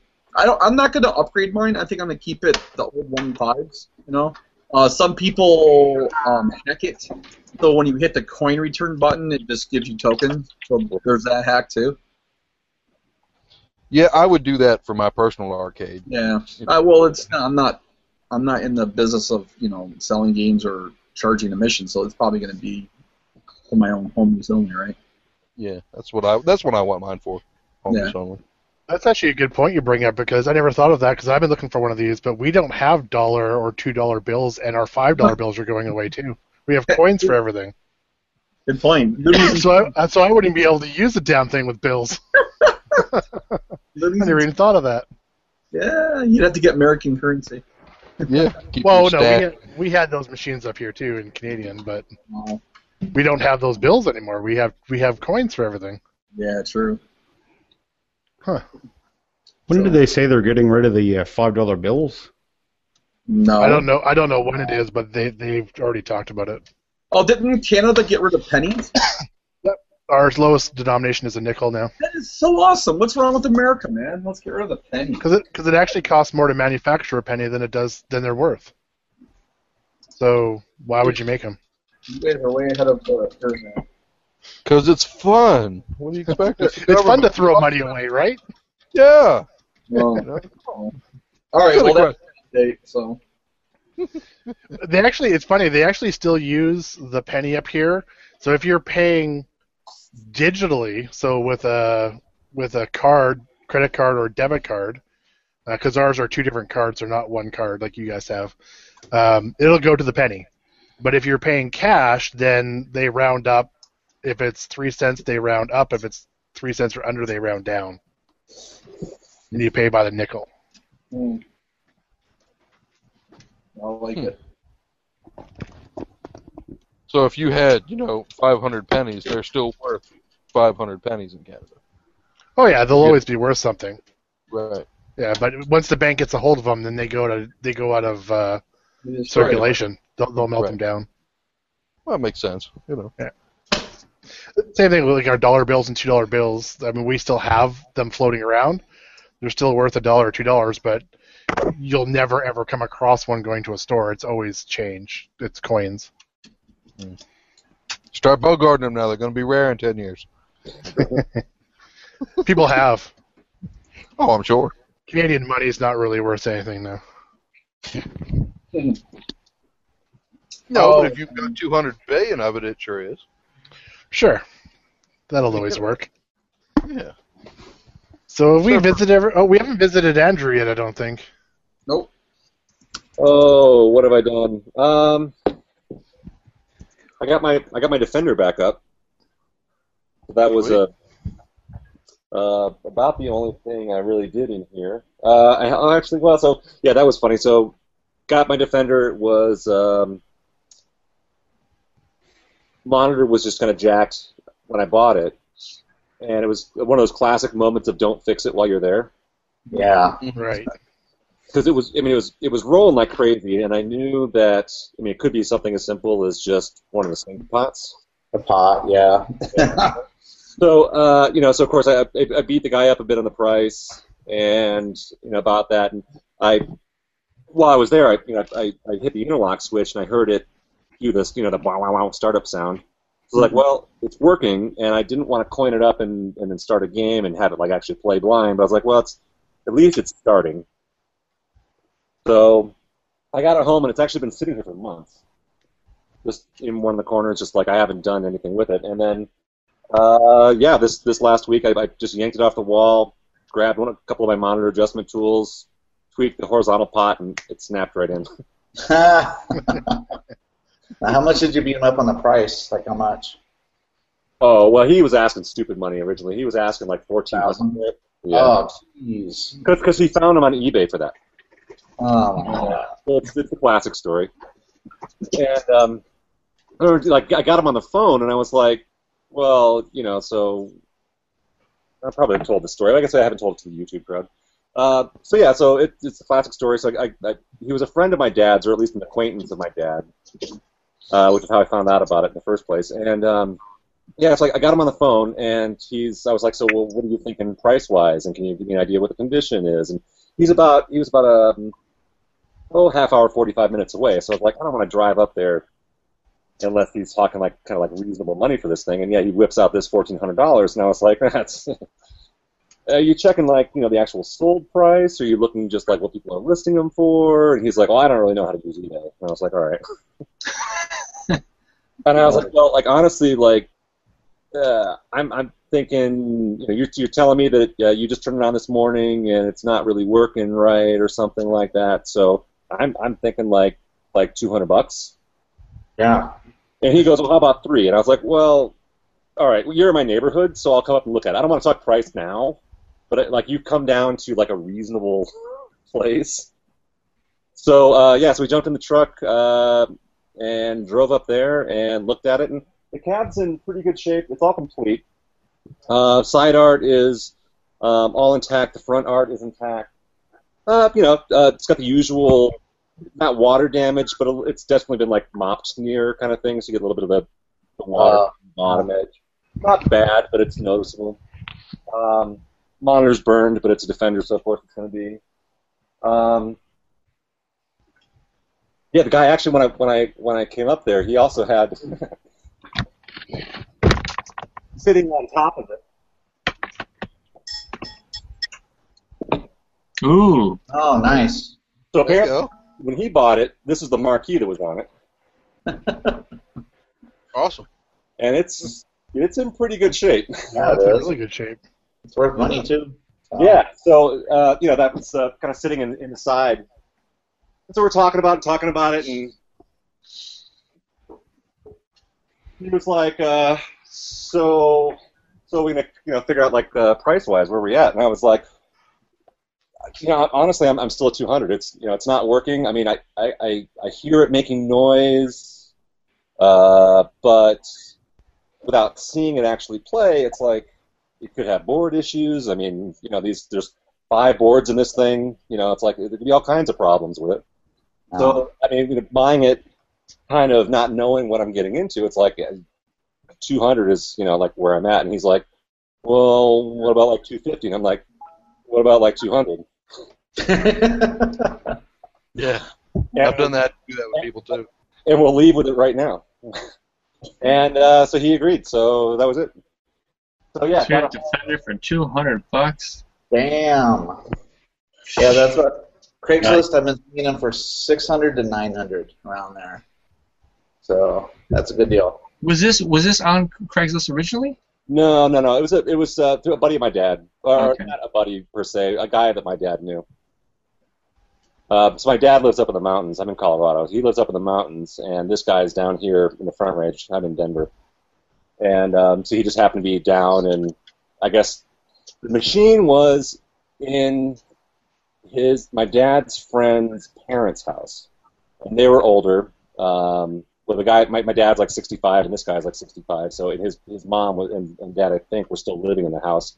And they were just selling the house and moving out into an not assisted living, like a retirement community kind of place. They didn't need medical stuff, but yeah, so it's just time to move to a place where they could be around old people, I guess. And they were renting the house out, so they had to get it cleaned out completely that weekend because they had a rental agency or whatever was coming in to look at the place to put it on the market.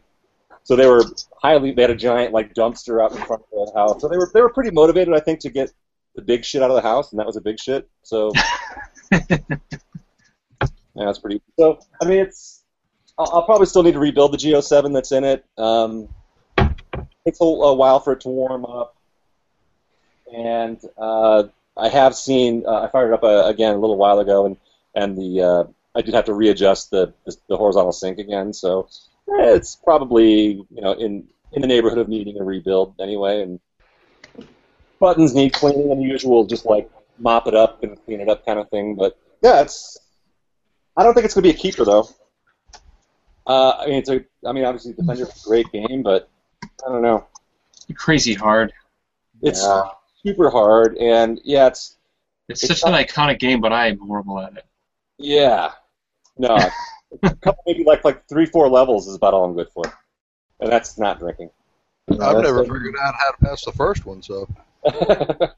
That's definitely a muscle memory game for the controls for that thing. It totally is. Yeah, I mean, you're looking at 5 buttons in the up-down joystick, and you've got a lot to kind of manage and keep track of. Yeah.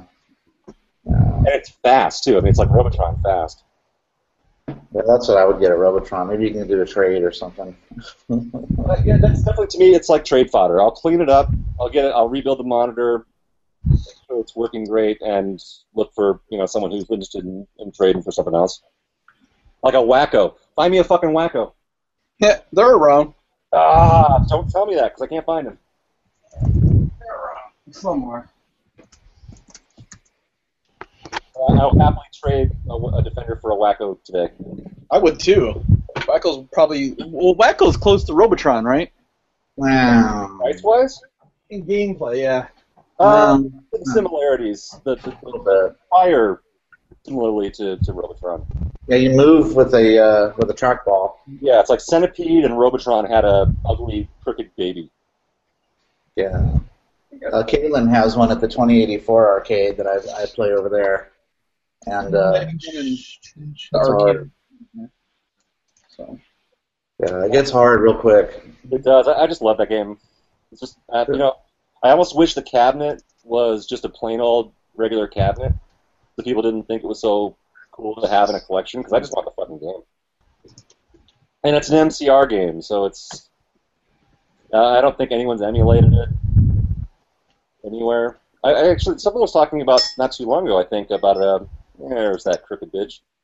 That's Adam's next FPGA project. If you notice, it says for sale right up in the top left. Yeah, and when? Yeah, I don't know.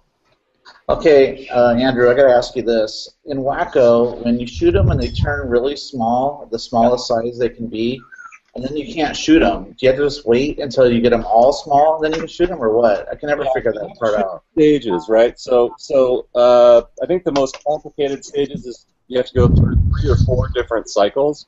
Yeah. Start big, you shoot the pairs, and they turn into little versions. Yep. You have to get everyone little before you can shoot the little guys.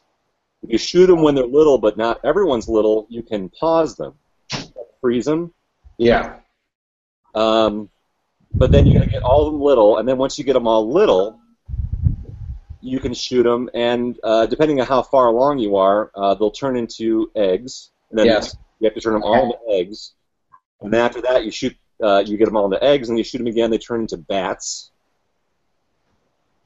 And then I think there's another level, too, where you have to go through another stage of killing all of them again before you can actually remove them from the screen. Yeah, that's the thing that's hard about it, is that they all stay on the screen. You got to turn them all into eggs, and then you can start killing them after that. And then there's too much crap on the screen.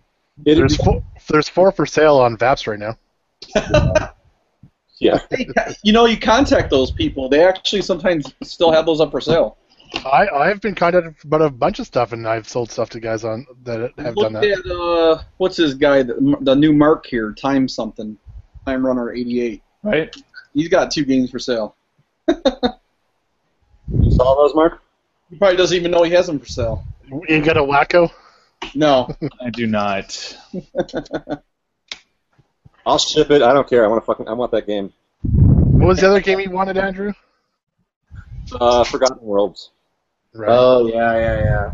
Oh, I asked my friend about the controls on that one for the Pandora 3, and he's been looking all over it trying to see if there's a connection for the dial, and he couldn't find one, but he hasn't totally connected up everything yet, so there's still might be a possibility for it. Rock and roll? No, Forgotten Worlds. Oh, Forgotten Worlds. Okay. Yeah, I had a dial and say what it was, a joystick and a dial. You push down. Did you push down on the dial for firing? Is that right? Yeah, so the joystick, it's an 8-way joystick for movement, and then you've got like a Discotron style spinner. Yep. And if you push it down, yes, you fire. If you don't push down and spin it, your guy's like a little floating like dude. It's like basically it's like a shoot 'em up kind of style game. You got a little satellite that's kind of like your special weapon that you can buy. And if you spin the dial without pushing it down, you can change the location around your character of where that satellite is. And why that's important is because the satellite will absorb certain bullets. If it hits it, they just don't hit you. So like R-Type. Yeah, you use it kind of like a shield. Yeah. So it's really important for you to be able to, like some of the levels you're moving, from left to right. Some levels you're moving from bottom to top. And certain levels, or certain places in each of those levels, the guys will tend to come from, let's say, an angle. So you'll want to aim your satellite in that angle so that stuff coming at you is being blocked by it. And then if you double tap the spinner on the button there, it does like a full screen, kind of like damages everybody kind of thing, and then takes a little bit of your health.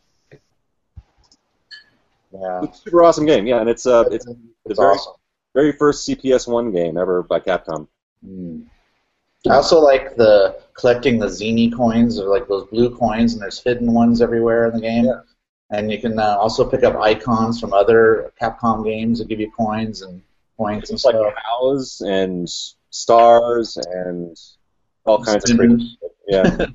Barrels. It's like a Japanese game. It doesn't make any sense, but yeah. No. But yeah, you can, if you're strategic how you buy your power-ups, you can pretty much blow through that game on a quarter if you're good at it. Yeah, I regularly will finish that game in 1 quarter. Yeah. Yeah, that one and Black Tiger is sort of similar with the coins. Coin. Yeah, I got the Black Tiger. That's a cool game. Oh, I love that game. That's my favorite. One of my favorites. Willow is another one that's like that, where you collect the coins and you actually go to a shop like Forgotten Worlds and buy stuff. Yeah. Well, the coins are like the same now too, which is cool. Yeah. Well, and actually the coins is where if you're going for high scores, which I don't know if I'm actually a contender. I think the high score right now is somewhere in like 5 million. Yeah, Galloping Ghosts just had a guy did a playthrough. I don't know if you've watched it, but he's done it a couple times. I don't remember the score, but it was impressive to watch. I want to say he's somewhere around 5 million.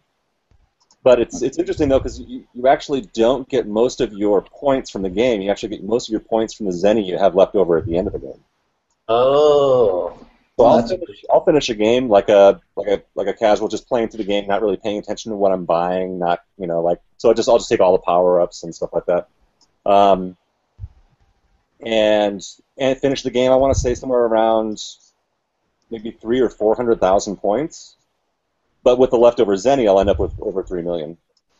Do you save up for the heat-seeking laser weapon? No, actually, I actually only ever buy 2 satellites in the game. If I'm playing just to finish it. The very first shop in the very first level, I buy the guided missile. Mm-hmm. And I use that the entire game until like the last level or the second to the last level. I get the range one. No, it's like the Vulcan cannon or something like that. The shoot Cheerios. Well, I do. That's your main weapon. I always upgrade that one. Oh, that's right. Yeah. But no, the satellite. It's like the Vulcan or Vulcan. I don't know, something like that. I'm pretty sure it begins with a V, but it's like it just shoots a really narrow, thin beam of like death. But I don't get that. It's the only other satellite I buy, and I know that I think I watched one of his playthroughs, and there's a couple levels where you can get a lot of Zenny by blowing up these particular little bad guys, but they take a shitload of hits. So I think he's buying like the weapons so that you can get a bunch of those things, and I can usually get like 2 with what I have at the time was like the rockets. So. Oh, okay. So yeah, sorry, I know this is a lot of Forgotten Worlds talk, but Yeah. Andrew, did you see what Gak just put in the chat? I know you have 2 buttons. I've seen pictures of your buttons. The problem with chat is like there's 50 million comments today. That's just me and Gak. What did you put in there? Oh, there we go. I actually played one. I played Forgotten Worlds at John Exidy's house this weekend. Oh, cool. He's got one. I just saw one. I didn't know you were in the market for one. I just knew you liked it because I saw one at the Captain's auction in California. Second to the last auction, I think. You know what it sold for? I want to say 900. Yeah. It seems about. I'll look it up. I'll text you. I'm not sure. Thanks. Yeah, I'd be curious. Yeah, definitely. I'll let you know next time. They don't come up very often. No, they didn't make very many of them. No, wasn't it like a conversion kit usually? No, well, no. I've only ever seen them in dedicated cabinets. Okay. I mean, it's a semi-generic cabinet, but it actually is a full-on. They actually came from Capcom in that cabinet.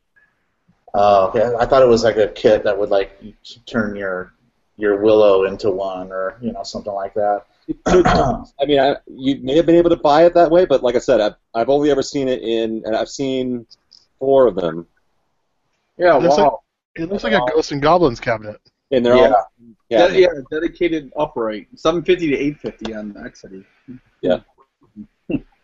So and then Zyla, who owns Hyperspace here in Denver, she's closing down. We're actually going over to her place this weekend because it's her last hurrah, so she's doing like a free play weekend. Wait, what do you mean she's closing down? She's shutting down. She's moving to Arizona.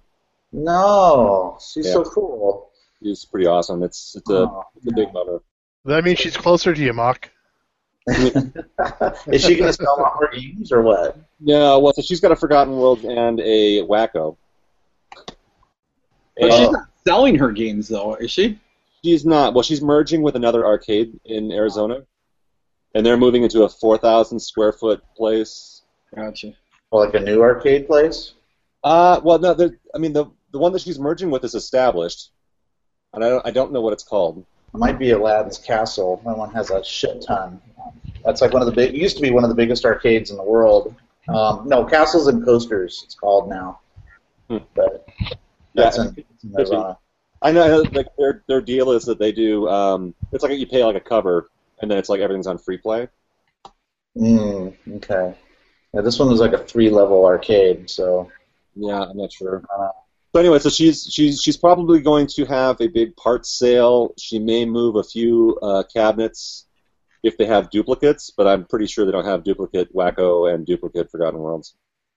Yeah, I found out actually after talking to her about it, I was like, well, so I'd feel terrible if I didn't at least ask. Yeah. What it would take for you to sell these 2 machines to me for? She's got so many machines, she might be able to let go of one. Well, she'd have to pay for shipping too, right? Well, no, I mean she's here right now. No, but when she moves them, so. Oh well, yeah. Well, so she's going out to Arizona to figure out like what she's going to keep and what she's going to sell, and she'll try and sell whatever she can here. So apparently, John Exidy put in an offer on Forgotten Worlds a while ago. That son of a bitch has already got one. For. So I've been giving him shit for like horning in on that one. What do you need 2 for? That's exactly what I said. And then we're over at his place this last weekend, and he said something to her about wanting her Wacko, and I was like, "You fucking dick." Some people get another one because it's in better shape, though. Yeah, no, his does actually have some pretty rough damage on one of the sides of it. His plays better. He has the original spinners, and her spinners are not original. Yeah, she had the weird dial for the finger spaces, right? Yeah, we call it the Mazda 323 gas cap. Yeah, that's what it looked like. Which I've never seen before. I thought it looked like a custom job or something. Yeah, and I would either find originals or I'd get some milled. I'd ask my buddy Yak here, see if maybe I could borrow like one of his original spinners so I can get the and then just get it like manually get it milled somewhere. Zach needs to get a headset and a webcam. Oh yeah, what the hell, man? Get with the 2015. Yeah. I invited him in tonight. I don't think he even knew about this before this, maybe. So yeah, so sorry, that's my fairly long-winded update. Posted another video this week. Yeah, I watched it. Watched it.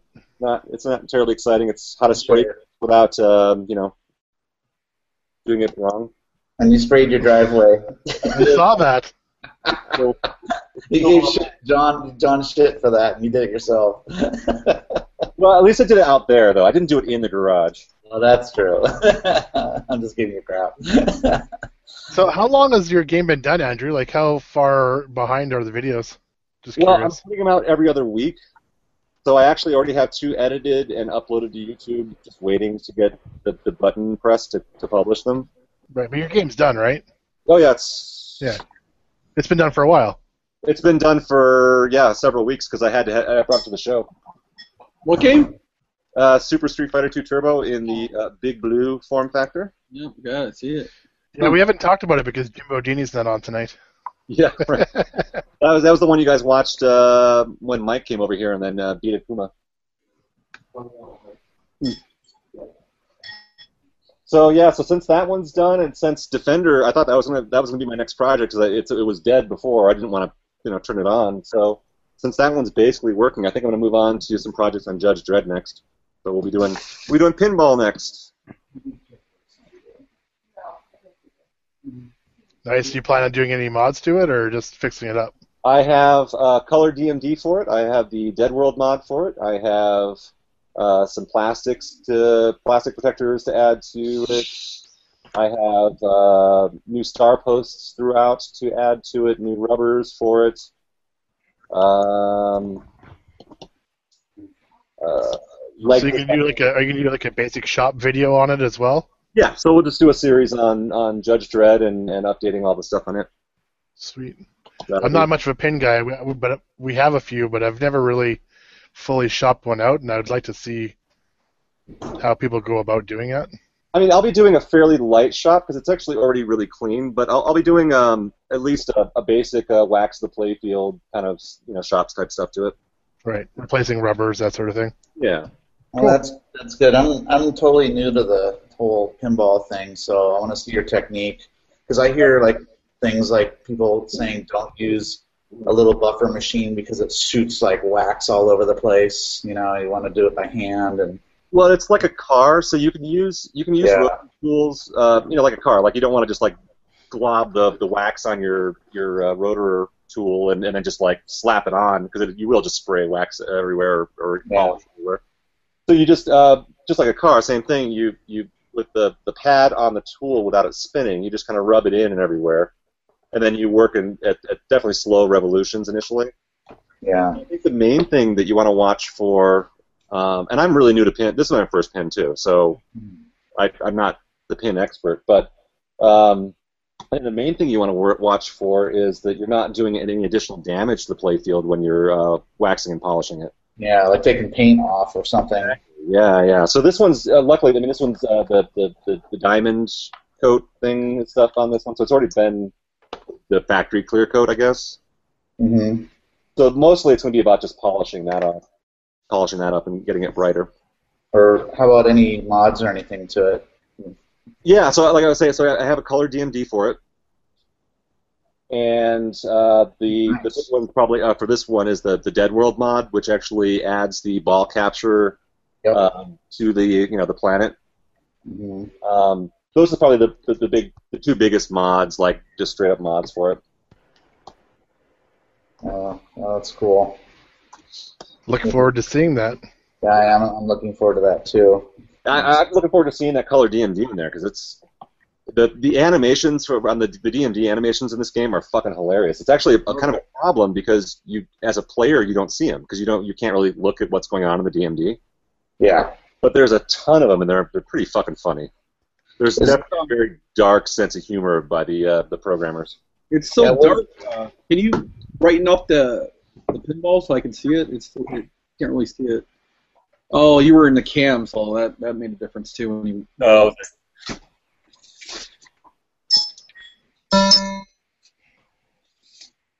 Happy birthday, Aaron. Yeah, happy birthday. Judge Dredd. Happy birthday. Yeah. Hey, Andrew, is there a video mode where you like just mow down people with a machine gun or something like that? There's a couple modes that do use the DMD. The main one is the two big ramps. You're in you're chasing a car, basically on the motorcycle, and you're shooting missiles at the car. And in each ramp, if you shoot on the left ramp, and it shoots a missile on the left side. If you shoot the right ramp, it shoots a missile on the right side. So that's one of the ones that's directly an animation that's tied in. Then there's another one where there's like a Elvis impersonator dancing, and you have to hit the drop targets that are lit based on where he's dancing. And then when you hit him, then it does something awful like electrocutes him and shit. There's another great one with there's a sniper tower, and so the sniper is sitting there like shooting people. So you're hearing like the gunshots, like a high-powered rifle gunshot, and it's like people dying, and then you shoot him, and then he comes falling out of the tower, and then lands on a fence, and he's like just gory and bloody, and there's a little Easter egg there where you can hold down two of the buttons, and if he's landed on the fence, a dog will come and pee on him. What? Yes. The game is really, it's definitely not the Sylvester Stallone movie. It is absolutely based. Actually, it's funny. My brother's wife is English, and so my brother was over in England, and he happened to be going through just some old antique shop, and they had a bunch of the old original black and white Judge Dredd comics. Oh, cool. This is like the exact art that's on the machine. So that's cool. That's cool. He just for like maybe £2 or £3, he got like all these books. So that's pretty cool. Maybe I'll frame these and throw them on the wall above the machine. Yeah, that's awesome. Yeah, I'm looking into maybe getting one because they're not crazy expensive yet. No, and I think that now that they've got the color DMD that's available for them, and once people get past not understanding that it's not the Stallone movie, yeah, it's the theme that I think puts most people off, because like the gameplay I think it's really awesome. I mean, there's 9 different modes, and that doesn't even include like the super game. There's 4 different super game modes. I mean, it's got a lot of depth to it. Yeah. Well, a lot of people have seen the new Dredd movie, which was awesome. It was good. Actually, that one's a lot better than the Stallone one. Oh, it was so fun, So yeah, maybe that will help people understand what the flyer for that pin is actually pretty cool. It's like a little comic book. Yeah, it is. Yeah, they've got a little comic for a multi-page comic for the flyer. Hey, is my audio working? That's the next project. Hey there, birthday boy! Happy birthday! Happy birthday, Aaron. So I tried to get in earlier, but it was full. You guys are too popular. Were you watching live? For a few minutes, yeah. Cool. Yeah, I checked in. I checked in on my phone on the forums while I was out and saw there was no AO. So I didn't bother to rush home. So I saw that you updated you got 10 of those units out. Woohoo! What's that? TPGs, you got 10 out. TPG. Oh well, yeah, I've got 10 in the queue. I'm finishing up, yeah. Oh, speaking of that, Aaron, did you see John's latest video? He actually redid your a little mini review of your. He did. No, I didn't see that. Was that the one on the jump bug? Yeah. Oh, I was scanning through the jump bug video, and I totally must have missed it. Yep, he did the whole kind of thing on it. And it worked for him? And he apologized for not knowing how to use the horizontal sync on a 720. Oh, good for him, That's cool. I'll have to check it out, yeah, because I listened to it without sound, just kind of cruising through it and it looked like he was doing some final body work on the jump bug with the side art, and then he had the monitor in there, and I must have missed him doing the monitor calibration. Yeah, it's right towards the end. Yeah. Okay, cool. I'll check it out. Thanks. That's awesome. It didn't go to waste. Right on. Well deserved for this awesome piece of hardware. It took a year, almost a year. About a year, yeah. Yep. Adam, when's the pole position FPGA coming out? Knew that question was gonna He hit. knew somebody was going to ask it. It's coming. I'm doing my best, guys. I'm telling you. Yeah, somewhere in one of John's I think it was John's video where that guy had a stack. Yeah, the Medieval Madness one. The guy had the stack of the pole positions. And I was thinking about Adam at that. I just saw that. I was like, oh. The next question has to happen now. Who gets to be beta testers for it? Yeah, I mean, obviously John gets one. He's helping me do all the front end for it and everything. I haven't really even thought that far ahead. I know. I just really want to get a prototype out as soon as I can, and then kind of just hash all that stuff out. I'm just bugging you. Yeah, I know. You're gonna be the hero. If John's not thinking about it, you should mention to him. I would love to see an episode of John's Arcade where he does the graphics and how you integrate the graphics in. Yeah, that's a good idea. I mean, he really is into documenting a lot of the stuff that he's involved in, and so I'm sure he'll be totally on board with that. I think it'll be fun to do that. And I mean, honestly, I would like to see a multi-game marquee and like some kind of graphics work done for that. I think that would be nice too. I know that there's plenty of like multi-Williams artwork out there and stuff like that to various degrees. So I mean, I think it would be he's really talented in that area too. I'd love to see him do something with that. Yeah, it'd be cool if the name stays something like super simple, like just like pole positions. Like yeah, I mean, in that video, I don't know if you saw it, but we were laughing because in the trip where we got his computer space, we were trying to think of a name. It was like multi-position or multi-pole, both of which sound like strip joints, you know. It's like, I remember that. Pole position of that episode. Pole master. Double PP. Double pole. Double pole. Double pole. Double master, though. I just think it'd be cool if you did something like I said, like so pole positions would be cool because you could do like the same font, same look of it. It could look like almost like subtly. Exactly. Yeah. Well, it'd be easy too because you could just pull the S off a position and just put it on the end. Yeah, that's a good idea. Just copy it. Yeah. Yeah, I never really liked the name Pole Position Clone. It was more of just like something that I threw out there just to get a blog started. I never really knew how far I was going to get with the project, and then as I dove into it more and more, I was like, I got to finish this thing. It's just from a technical aspect, it was really challenging and stuff. But then like the multi-Williams came out, and the various other board stuff, and I was just like, pole position clone just sounds lame, but it was too late by then. Everybody knew it by that name. So working name, title. Yeah, there you could go. call it pole positions. Go with pole positions. I like that. Yeah, that might work.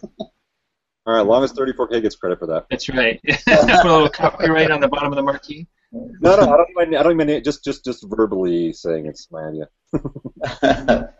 Well, it's been neat seeing a lot, like all the times we've been watching John's videos throughout. I don't know, a few years, and seeing the every time he visits you, you show a little bit more progress. So it's been kind of neat seeing all the progresses every time he comes and sees your stuff. So that's been kind of neat to. Yeah, it's kind of funny because the next videos will be like the PCB or the prototype working or whatever.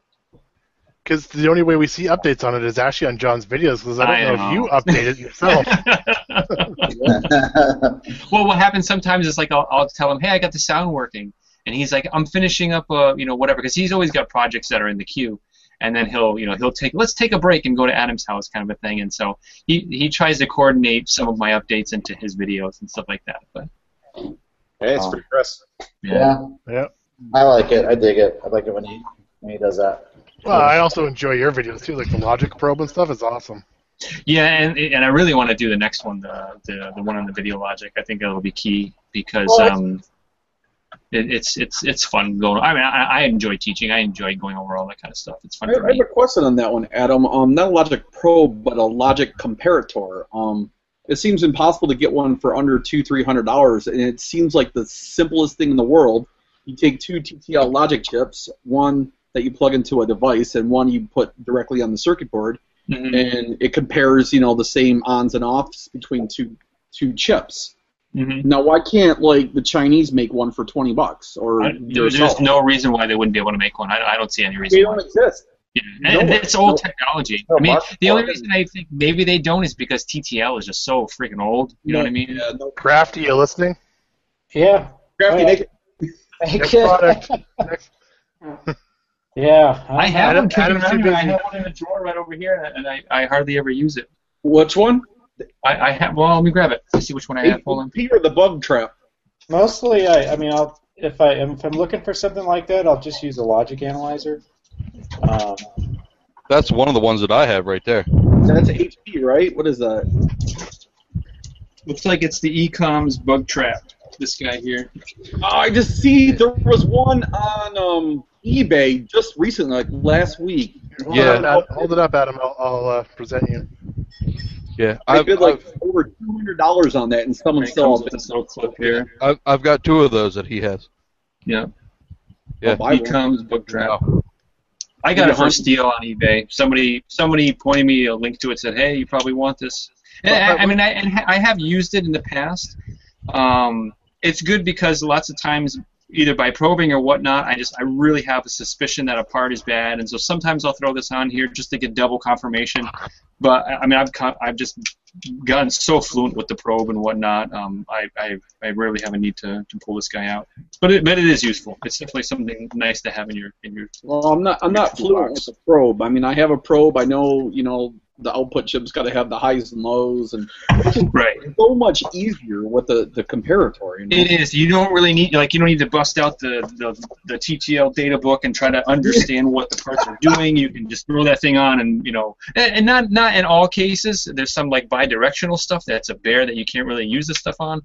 But for simple unidirectional logic gates where things are just flowing in one direction, it is pretty useful.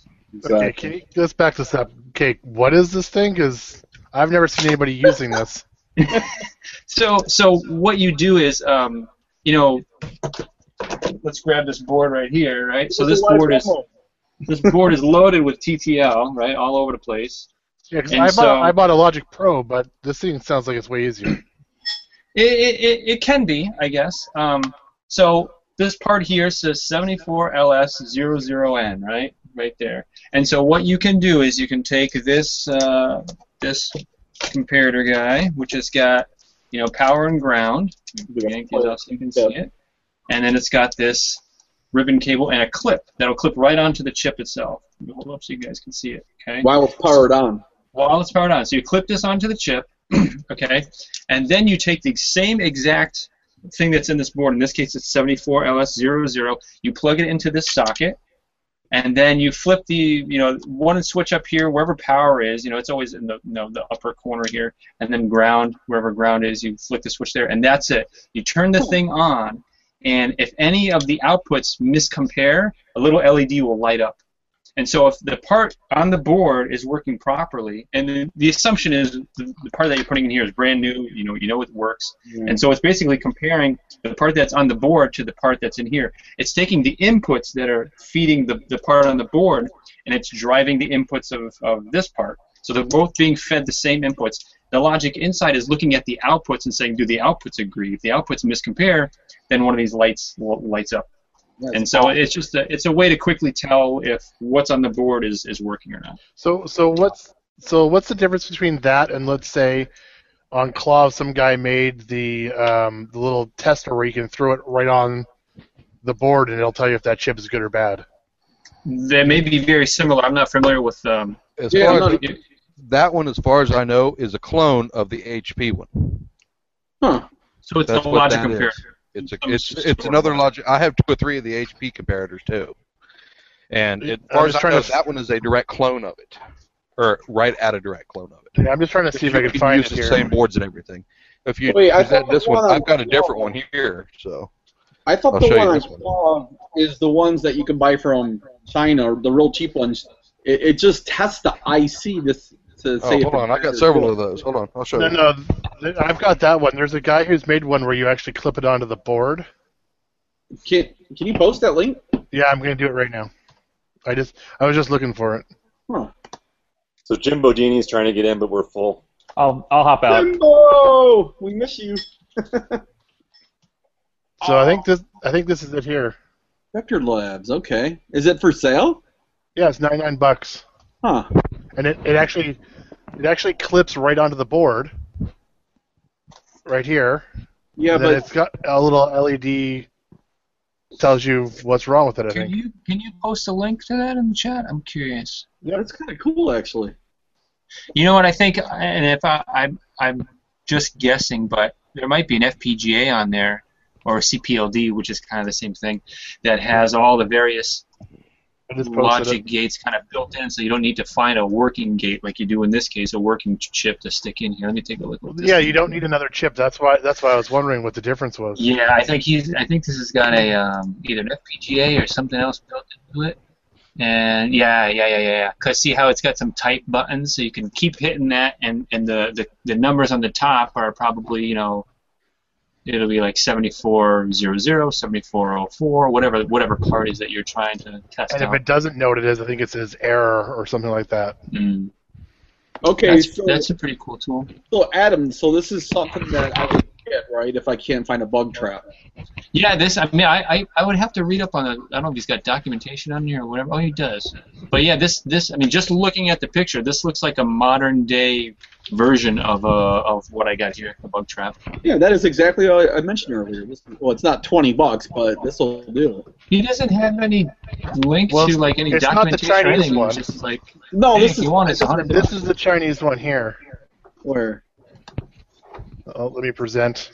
Yeah, present. Okay, what is that? I can't see it. So it's the same thing. You put the chip in here. Yeah. It's actually got a screen that tells you what chip it is, or if it's an error, so it'll recognize. The problem is it's not in circuit, right? You got to pull That's the part right. out and stick it. You got to take the chip out. Yeah. Yeah. But this thing was only like $15. Mm-hmm. But that's why I haven't actually used it yet. Mm-hmm. It's better to do it in board, because most of the logic chips don't have the sockets in it. They're soldered directly on the board. Yeah, that's why I was looking at this one, but it was $100. I was like, well, do I really use it that often? Yeah, so I'm looking at the other picture. He's got an Atmel, so he's got a micro that runs it, and then he's got an FPGA sitting right above the R in Vector Lab. So yeah, that's exactly what it is. Wow. So there's other Adams out there. Oh yeah. Yeah, this guy's no joke. The guy at Vector Labs. Jimbo's on. He made it. Vector Labs, that's a great guy. Yo. Woo! Hey, Jimbo. You want to see What's going on? if y'all want to see a bunch of different testers, I've got a bunch here if you want to see them. I want to buy one, Buffett. So, but I got I got RAM testers and stuff right here. Like I said, if you guys want to see them, I'll hold them up. Here, I'm presenting you. Go for it. There's one that just you put the chip in and it IDs for you, which is really cool. I want one of those bug traps. Right, and then you've got this one here. Basically, does the same thing. It's just a different model. And then this is an older one, but it works really well. So that's an older model. And then I forget exactly what this one does, but I have that one. yeah, I got that one. That's the Chinese one. Right. Here's another one where it's got a board on it. You gotta put the chip in. It does some different things. This one here is really cool because it'll tell you. It's hard to see it in the bag, but that one will actually give you a readout of like what it is, and then if there's a sub for it. Nice. That's what mine does too. Right. And then this one, You have just which all I the use. on your belly, Buffett? What's going on here? What? So, I don't know. So this one here, this one here is really cool because it does like 8 different types of RAM, and it's only for RAM. So you can test it, tests all the functions of the RAM. It'll tell you whether it's good, which one's bad, which side of it's good, which side of it's bad. It's really cool. Again, all those are off chips, right? You can't do it on board. No, but this one here is like the bug trap. It's a little bit more involved. Can that RAM one do like ROM CRC checks or anything like that? I don't know, but like I say, this one's like your bug trap. It's a lot more in depth than the bug trap. You can do a bunch of different things with it, and this one's quite expensive. Can you play Battleship with it? Is that an HP Buffett? No, this one is a BK Precision Dynascan 550. This one is the TTL. They also make a CMOS version of this too. Nobody uses. So, but let me see. Dude, you got a serious arsenal of testers over there. Oh, dude, I've got more than this too. Do you sleep with those? No, I just pulled them out of the drawer. No. Sleep with them. He names each one. Right. By the way, Buffett, I shipped out your headset today. It should be there Thursday. Woo! We just There we go. So, but Jim's question. I'm just happy to hear someone else is drinking besides me. I'm drinking. Andrew. I wish I could be drinking. No, dude, I can't even drink tonight. That's what's so lame about it. Because I'm getting a physical on Thursday, and apparently for 48 hours I can't have alcohol. Oh, no. It's the longest 48 hours of my life. What do you need a physical for? You're like stronger and more fit than all of us. that's what the RAM tester will do. Okay. Nice. Yeah, wow. That's a lot. 6116, everything. Yeah, and the newer software that he's got out now will do more than this. That's creepy. The static bag is talking to me. Yeah. I'm telling you what. But, I'm going to call you Neil Locke. I'm telling you. But I've got more comparators than this. Like I said, I've got 2 or 3 of the HPs. I've got one of the, like Adam uses a lot. I don't know how to use it, but I got one of the Flukes, and I've only got one pod for it, so I don't know how to use it. And then I've got, I don't know, 5 or 6 different types of EEPROM burners, ROM burners, PROM burners that I don't know how to use. So, yeah, I'm saving up so when I get older, I can try to learn this stuff. I'm going to do a video on the Fluke. On what? That'd be awesome. The Fluke 9010A. It's a microsystem troubleshooter. It basically takes the place of the CPU. You yank the CPU out of your game, and then you plug in this pod that becomes the CPU of sorts, and then you decide what you want to do with the RAM and the ROM and whatnot. And so you can test all the RAM and you can run patterns on the RAM to make sure they're okay, and you can run checks on the ROM to make sure that there's nothing wrong with the ROM, and all that in the game. You don't have to like pull the ROMs out, put them into a programmer, and read them or any of that kind of stuff. So it can be pretty powerful. That's nice. What are like for your Fluke, Adam? Like, what do those run? These days, I think the pods alone are like in the order of $300 or more. The Fluke itself, I think, is probably pretty reasonable. You probably get it for a couple $100. Mm-hmm. I've seen the actual unit itself just on eBay and around go anywhere from 75 to 200, depending on which it is. Model the 9010, what A, and then you've got, or the 9010, you got what the A, and then there's like three different revisions. Adam, I think there is. Yeah. Hey, Adam, I know it sounds kind of menial, but can you do a video on that bug trap? There isn't one on YouTube at all. Yeah, I can do that, absolutely. I mean, like a live board, you know? Mm-hmm. Yeah, that's a good idea. Thank you. Yeah.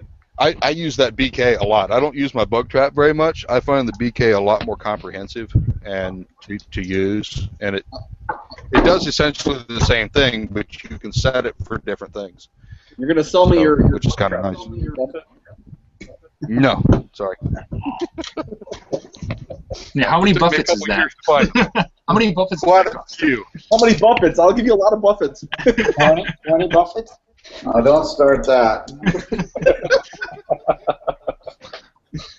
All right, opening the jack. Oh, man. What kind of jack is it? Wound. Jack and Coke. No, what kind of jack? Just normal stuff? Oh, just normal. Okay. Number 7. Gotcha. Number 7. Oh, okay. Jealous. How old are you, Crafty? Are you 30 or 40? 43. Woo! We're the same. Plus tax. Plus tax. Plus tax. What is that? That's a Buffett, right? 43? Oh, that's 47. 47, I think. 47 is a Buffett. Okay, I'm a little short of the 47. Buffett. Yeah, that right there is a fantastic capacitor meter. It works really well. They're surprisingly tough to find. This one took me about 6 months to find. It's blurry. What's the brand? It's this one is Matte Electronics. I don't know if that's exactly, what all of them are, but that one's Matte Electronics. And then this is really nice for transistor checkers, transistors and stuff. You've got a lot of gadgets. Oh, dude, yeah, I've got a lot. So wait, what is that? So is it like you put the leads on the bottom go into the bottom of the canister? Well, you can do the small one. You see the brown port there? You can just stick them in there and then flip it between high and low drive and stuff like that, and then you flip the dial back and forth here, and it tells you where a base emitter and collector. So you don't have to and then you got the leads that go in the banana jacks. Right. And you don't have to know which one's base emitter or collector. You just put it on and you run it through. It's set here. And you're looking for it to light up, I think, 2 lights in order for it to be good. Right, and then it finds on here on 2 positions in order for it to be good. So, yeah, there's another one I got, another tester. I don't know exactly where I have it at the moment. Do you have more arcade games or more testers? I don't know. This is which. I don't know. But I've also got one of those leak seekers. One of the first generation leak seekers. Leak seeker. Yeah. Might have to go seek here in a minute. Yeah, let me pull up my eBay, and there was just one that went on eBay a little bit ago. There's two generations of it, and I've got the first generation. The leak seeker. So like a diaper with a colored tab. I've heard of leaking, but leak seeking. What? Is it for capacitor leakage? Well, no. It helps you find shorts on the board. You touch the ground probe to one point, and then you take and you figure out what circuit you're looking for. Copy here. I'll paste it in the chat. That's what I'm talking about. Sounds like snake oil. Yeah. We'll see. And then you put your ground probe on one, and then you can set the sensitivity on it, and you can narrow down shorts on PCBs and stuff like the little tantalum caps and other things. I think I've seen this. I think I've seen a video on this before. This is actually a pretty cool tool. Yeah, I've got that model right there. There's been cases where, and this board doesn't have it, but Nintendo's notorious for having decoupling caps on every single chip on the board, and if one of them shorts, you have no idea which one it is. And so, I mean, I have a method where I use just a simple voltmeter, and I set it to ohms, and I'm trying to hone in on which one of these guys is bad. I think this probably does the same thing, but it looks like it's a little more graphical. It looks like it's got some LEDs on the bottom, and it's got a little sound or a buzzer or something going on. Well, it does, and what it does is as you get closer and further away from the short, it will adjust its sensitivity, so as you get closer, it'll adjust, and if you go away, then it'll give you less of a tone, and then you can manually set it, and a bunch of different things. It's really, and you can find. I remember seeing a demo of this. Some guy using it on YouTube or whatever. It's pretty impressive. But I don't run into that case very often where I've got it short, so I didn't opt to jump on it. But it was pretty cool to see it in action. Right. But yeah, no, it's a neat piece of equipment. I haven't completely learned how to use it. I haven't had the time to sit down and try. So this is like if you have like cold solder points, or no, it doesn't do that. It looks for shorts. Shorts. Okay. Like if you got a short between 5 volts and ground on your 3 foot long PCB, and it's like, where the heck is this thing, and that'll help you hone in and figure out where it might be. Can't you use just a meter and do continuity, or? Yeah, not continuity, but yeah, you want to check for resistance. But yeah, you could use that. I think this might be a little more precise. It is. It's a lot more precise than a meter. I forget what it goes down to as far as measurement goes. Yeah, you could look it up. The specs are there online for it. Like I said, they don't make this model anymore. The next model up from this one does it way better than what that one does, but it still works really well. Here, I'll link something in chat. This is the one I'm looking at. Current, that's brand new for about what does it say? $249. So that's probably the new leak seeker. Yeah, it looks kind of like a calculator sitting up. Oh yeah, look at that. Yeah, that's the new one. That's the new model. And it's a little more simplified than the original model, but other than that, they're essentially the same. Gotcha. It's a plumber's tool. Yeah, it is. Leak seeker. I had to use that the other day on my car tire.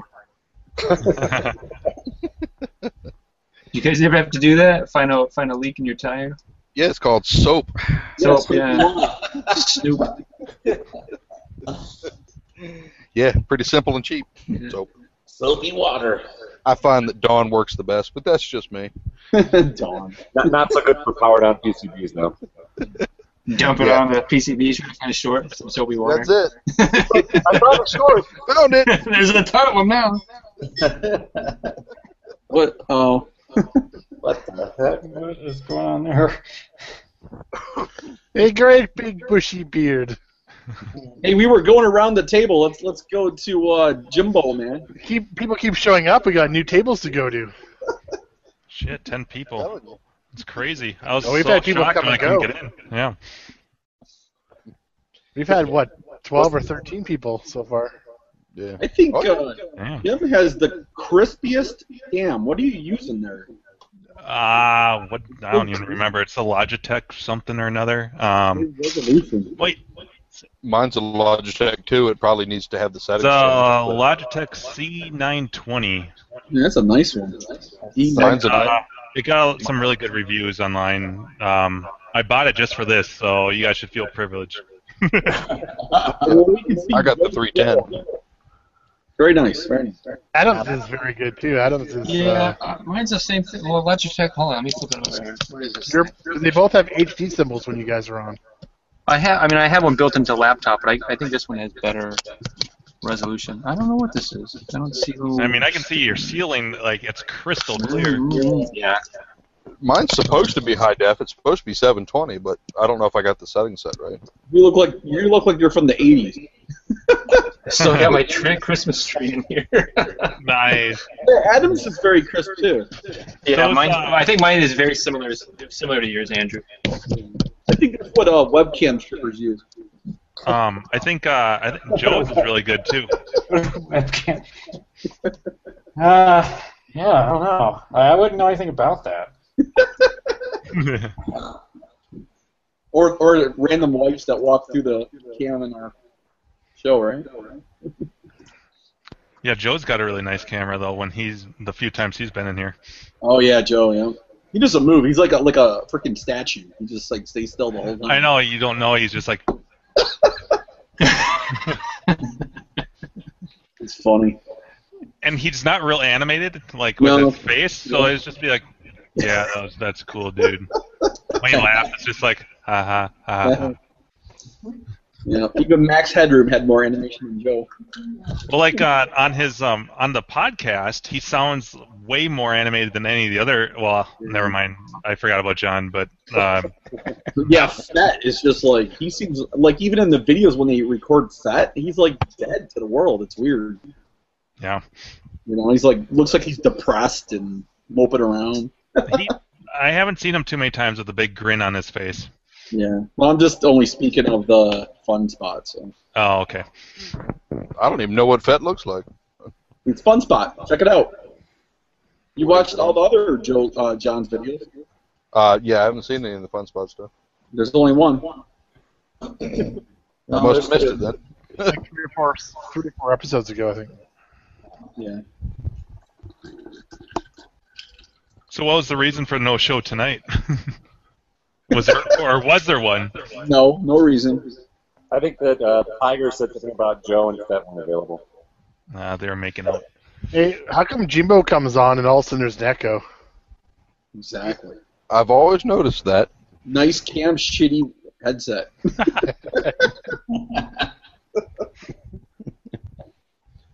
I don't. Are you sure you sent me the good one, or did you mix them up accidentally? I sent you the crappiest one. No. Awesome. How long's the USB cord on it? I need it to be at least 4 feet. It could be wireless. Wireless to what? Those things are wireless. It's got to have a hub of some I just sort. muted my mic a second ago, and there was still echo, so it's not me. It's not. It's an analog set. They're Buffett, so it's got a mic jack and a headphone. Oh, okay. That's cool. Yeah. Anything new this week, I can Jimbo? hear myself, so it's not me. Anything new, Jimbo?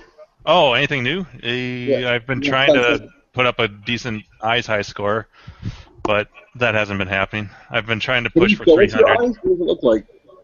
What's that? Your eyes. Can you show us your eyes? Can I close my eye? No, can you show us your eyes? He was in last week's show. Yeah. Oh, I missed last week. Yeah, I played a couple games. Well, it's on YouTube, so you can watch it. Yep. I'll backtrack. Yeah, he played a game. Cool. I've been trying to hit 300,000, and it's just not happening. I can get to the 6th level pretty consistently now. I'm slowly figuring out strategies, but I'm still pretty new. I did put up some good scores on the Mega Touch earlier. I finally beat one of my wife's scores, so now she's pissed, and I'm happy.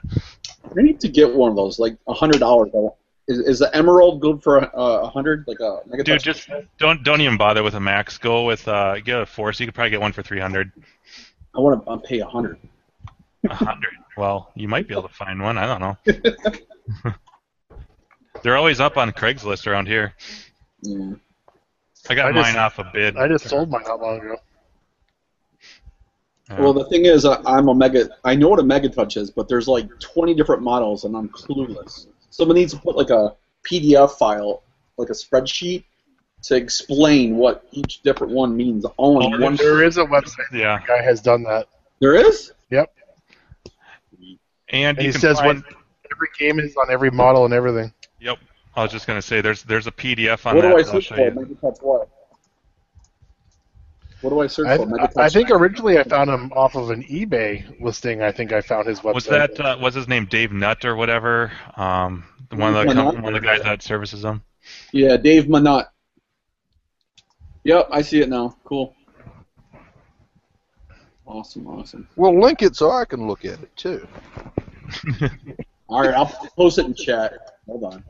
If I find it. Hey, who's going to go to Grinkers this year out of this group? Oh, I'll be there. Yeah. I'll be there. Me As and will I. Andrew will be there. Yep. There's also, Colorado crew. is this the one you guys are talking about here? This site? What the hell is that? No. So this one actually, I linked it in chat. It's a wrap. But this one also talks about all the games too. That's nice, yeah. I think it was everything pre-Max was CD-ROM based, and then Max, I believe, started using hard drives. And Well, then the chat room explains it all. I think that might be what you're talking about. I don't know. Yeah, I've been to that one too. yeah, But like, where does it list? Oh, I see Emerald 2. I see. Okay. well, and if you want specifics for the games too, the actual manufacturer website, what was it, AMI or Merit? I can't remember, because AMI bought out Merit, I think. They used to have all the PDFs there of all the different games for the versions. Well, the only thing I want one for is the photo hunt. That's it. Oh yeah, I mean that starts in, I think, like Titanium, which is still CD-ROM. So you could find a Max, but I don't like the way the cabinet looks. They're real clunky and super deep. Are they all CRT, right? They're not LED. Everything pre-Force is CRT, and Force some models, the Radeon used CRT, and then the Evo used LCD. That Force was right when they were starting to go LCD. Oh, okay. Yeah, it's on that site too. Cool. Yeah, like, have you seen any of John's videos? His is a Force. That's a Force Radeon he's got. Okay. The JVCs are pretty cool too. So which one? The JVC, is that the other company that makes the touchscreen? Yeah. They made, what, the Infinity? Is that what they call it? I know. I played one at when I was at Todd Tucky's, and it was amazing. I like your video with Todd Tucky. You were real nice to him. I didn't want to be on camera. I was just trying to say as little as I possibly could. Yeah. He tried trapping you a few times. You're just really nice with him. Yeah. So what else? Aaron, what have you been doing? I think I've heard Project Extreme come out of your house. Aaron? What now, who? Oh, me? What am I doing? Birthday boy. Oh, okay. Well, I moved. Andrew helped me move MK2 down into the basement on Saturday. Yeah. Yeah, that was fun. Yeah. And so I'm almost done with that. I finished up the control panel, and I just got the art on earlier today for the control panel. So I just got to put it all together and then do the wiring, and that cab should be good to go. So next up is that Donkey Kong that's sitting in my garage that needs a lot of body work, sanded, stripped down, repaint, or rolled, not rattle can, but rolled orange, so I can do it as a DK Junior. So that's probably next on the list. So good times. That's cheesy as hell, Jim. Did you see that? That's a little guy, though, huh? No, that thing's huge. Huh. It's like a 19-inch LCD. Crazy. That does look cool, though, actually. They're really slick. I've played a few of them.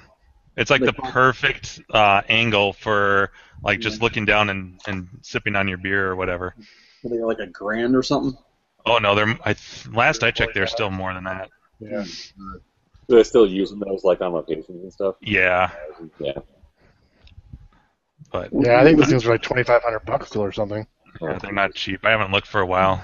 Would you take that, Andrew, or would you take a Forgotten World? Oh, I have no interest in Megatouch whatsoever. Yeah. Neither do I. That's why I got rid of mine, because my mother-in-law was the one that played it all the time when she was here. It's like, out the door, get rid of that thing. So many people play them when we have parties. Like there's crowds of people around it, and me and my wife have competition, so there's no way I'd ever get rid of it. Yeah, I mean, actually, like if I had infinite space, sure, but like I just can't justify picking up space with one. Sure. It's good if you have like a beer fridge or something like that, like a low fridge, and you can sit it on top. Yeah.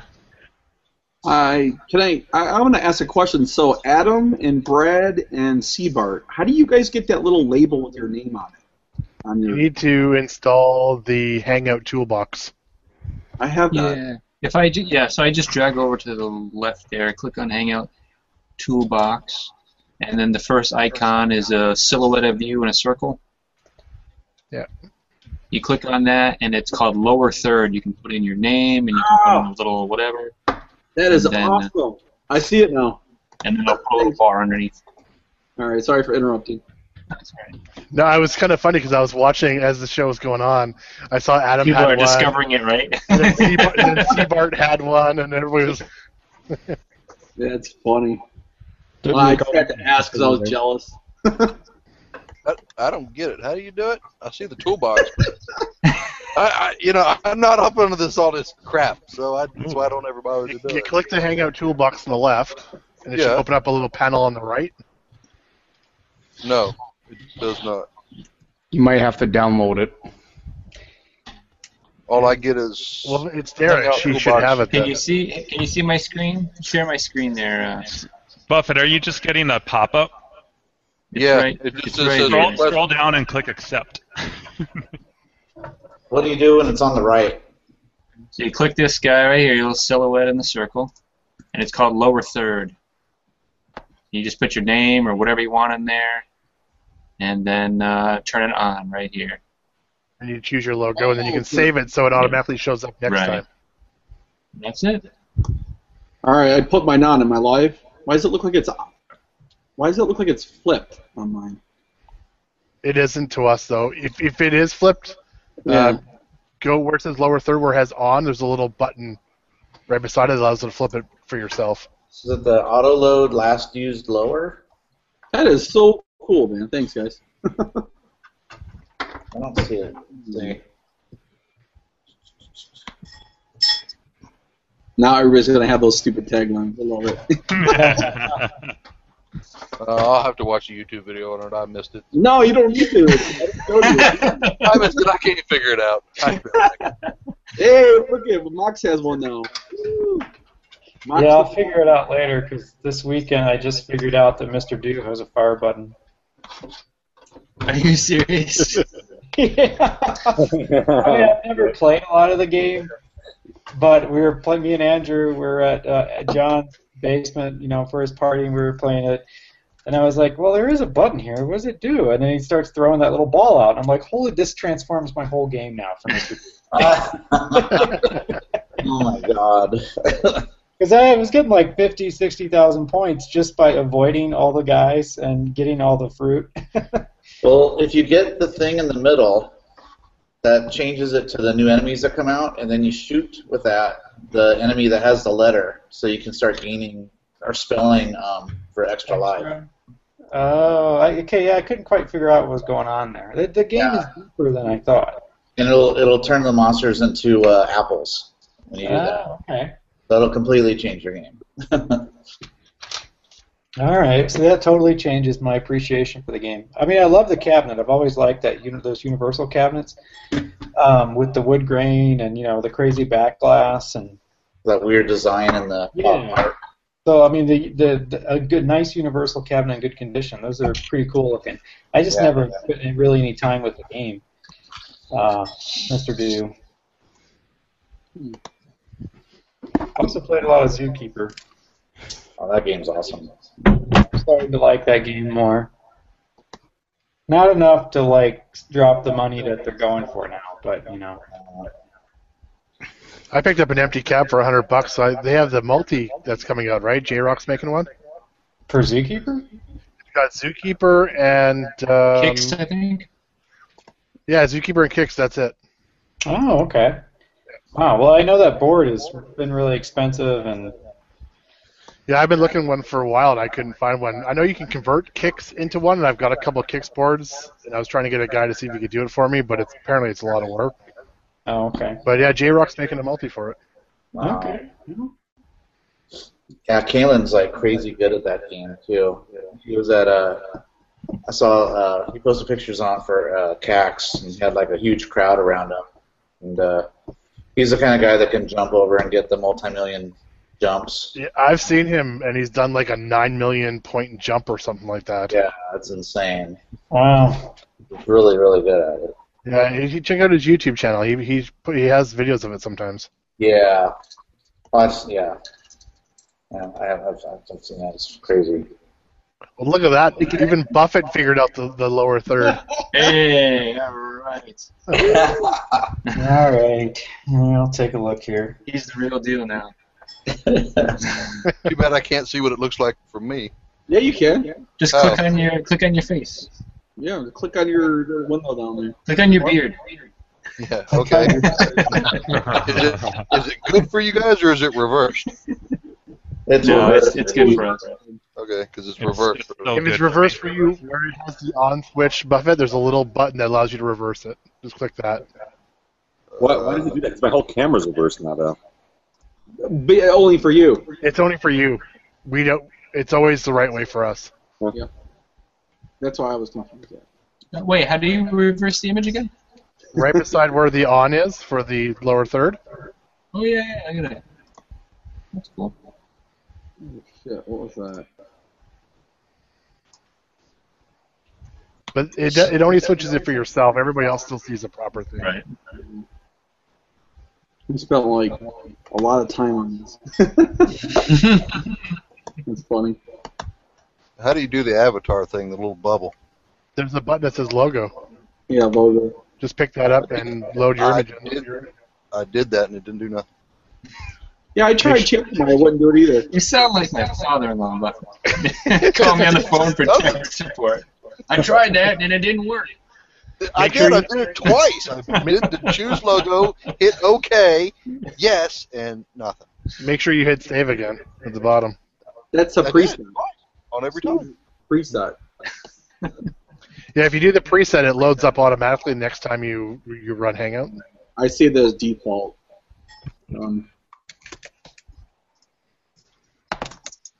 Buffalo Dave doesn't have one on his, though. Yeah, come on. But he is representing with John's Arcade. So. Hey, can I ask you something? Pole position cockpit. What's top of the mark if it's working? There's one locally on Craigslist right now. There's one by me. It's been for sale for a while for $300 working. Wow. Yeah, my cousin wants to buy it. The guy wanted $1,750. Hell And no. then No. and then he offered $900 right away. And then he was texting and saying, because I was looking on my phone right then, and he's like, offer him if I look like I'm good. And, he said, no, I gotta wait for a better offer. Then he came back today. This was yesterday. Oh, the offer fell through, $1,000. We haven't even seen it, or he hasn't even seen it, but he says it's working. I mean, the pictures are, what it is. Everybody hates the XD price guide, but guess what? There's no price guide in the world that exists, so it's a good reference point. And that pole position cockpit sells for about $500. So. Hey, top of the mark though, if it's working. What's that? 500. So like I told him Well, you expect to for 800. 1,000, I would imagine, because they're not that common. Wait. I mean, you got to throw out the traditional thing, which is that it's worth as much as someone's willing to pay for it. Yeah. Frankly, cockpits especially pole position cockpits, are not valuable machines. They take up a lot of space, and they're a pain in the ass. I wouldn't pay more than $500 for one. And plus they cut them too. A pole position cockpit in supreme shape should be like $400. Okay. That should be as much as you should pay for that. Definitely not. And it may work now, but that's until you get it home. It's exactly the point. That's the history of pole position. Cockpits are such a small market. People think that they're worth a ton of money, and certain uncommon and highly desirable ones can be. But for the most part, cockpits are huge. Non-collectors don't give a fuck about them. They're just taking up a huge amount of space in their garage or their basement or whatever, and they just want to get rid of them. Not particularly. Exactly. Like the auction, the captain's auctions, I see Arctic Thunders and all that. They all go for $75. Mm-hmm. The only thing that goes for a lot of money would be a Spy Hunter sit down or a Star Wars. But that's Star Wars cockpit especially, but But other than that, all the sit downs what do they call it? All the racing, anything racing, those kind of games, those all go for usually under $100. My X-Men 6 player was $150. Yeah, they just suck up too much space, just like Andrew said. So yeah, there's been one for pole position cockpit down in the States across the border, been for sale for 6 months at $300 and still for sale. But you have to cut it. It doesn't separate. It's one unit, right? You have to physically cut the cabinet if you want it to separate. I thought you do separate. You have to not cut it because we're about preservation, and they're not supposed to be cut. Yeah, cut that non-environmental in half. You have to get a trailer or a truck that can fucking take it in one big piece. You don't cut those fucking things. I get so pissed when I see those non-environmental. I'm looking at pictures now. There's a seam. There's a seam right down the middle. There is a seam, but it's not actually cut. It's just for the two big pieces to fit together. But the actual the main body of it is not cut. Yeah, I mean, they'll fit through doorways. Just rent a U-Haul. You can't somehow disassemble it, pull that floorboard out or something? It's one. Do it, you have to cut it. You have to cut it because underneath the floor, at the base of it, you have to pull all that up and then slice it down there. But it's absolutely not meant to take apart. What if you just tie it behind your car and drag it home? Sure, put some wheels on it. Get the real experience. Get behind the wheel. That's Have somebody drive you home. You guys see that video of that Outrun that was connected to a little vehicle? So he's driving Outrun, but it's driving on the road. Yeah, I saw that. Oh, Yeah, really? that vehicle was at the Arcade Expo. And, Did you get to drive it? no, it was just in the corner to look at. But I thought it was pretty funny that it was there. Stupid project, but kind of funny.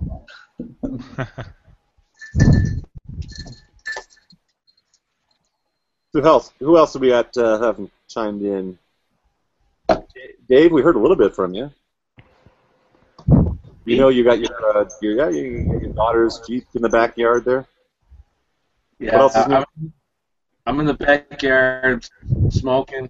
That's why my Wi-Fi just disconnected, so I went down. Going through Rubbermaid bin, trying to get the Logitech webcam out, plugged into the PC downstairs. It didn't come on, so I'm like, I'm gonna reset the Wi-Fi. Come out here. You guys don't know. I'm in Buffalo, New York. I've got 3 games. I've got Punch Out, Centipede, and Donkey Kong. Punch Out. They paid $65 for. Board's got some issues. I also played show cabinet mint for $25. Punch Out I only paid $65 for. Wow, that's a great and game. you guys will like this because that was the first game we bought. My cousin's the one who wants the pole position. That's why I was asking about separating it because he's got to get down in this basement. I go, I don't think you can separate that. It's a really tight turn to get it down. He goes, no, it's got a seam. I can see it. I go, I don't think you can separate it. Does he have a bulkhead, or does he got to go down the stairs or something? He's got to go down the stairs. Oh. It's right down. It's not. You go down the stairs, you got to make a turn right away. So it's not like he's going right down the stairs. I'm like, dude, I don't think that it's going to be a bitch. But the pole position, that was the first game we purchased. He was with me, and I'm like, the guy wanted $75. I got him down to 60.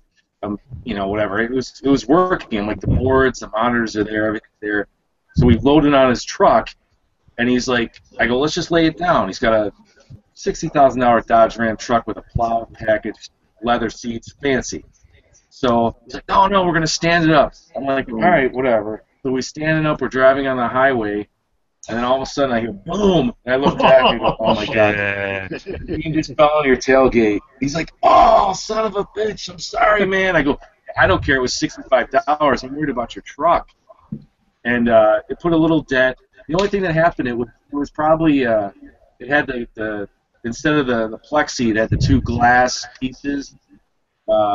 With the top one broke, but everything else was the same. There's 2 little gouges in the side of the cabinet where it fell on the tailgate, but I didn't care. I mean, the cabinet was crap anyway. I got another one. But, yeah, so I haven't really... I got a Centipede for $300 working. It has a Willis control panel that's all... I bought a new one and a new trackball. They've been installed. Negative. I'm just praying. The biggest thing was the Centipede. The monitor was all crazy, and I just adjusted vertical hold, and it worked. And I own a Donkey Kong for $250 delivered from a crackhead. What's his name? Tyrone Biggums? No, it was. I live in Buffalo, and it was on Rochester Craigslist, and I'm going back and forth all day, and I'm like, well, I don't know what I pay. I'm new to the hobby. They wanted like $450. I go, it's not working. So they end up coming to my house, delivering the Donkey Kong, and the girl, I was a female I was speaking to, and she gets out, and the guy gets out, and I'm like, he's all jittery. I'm like, oh God, this guy's a crackhead. Like they're just trying to unload this game. Who's gonna bring a game the next day to my house delivered? So they bring it. It's not working. I look at it. I don't know what I'm looking at. I'm like, I think the board's original. The pictures she sent me were all. I go, I want pictures of the inside. I go, God, everything's there. Now they know where. And then, like I said, I'm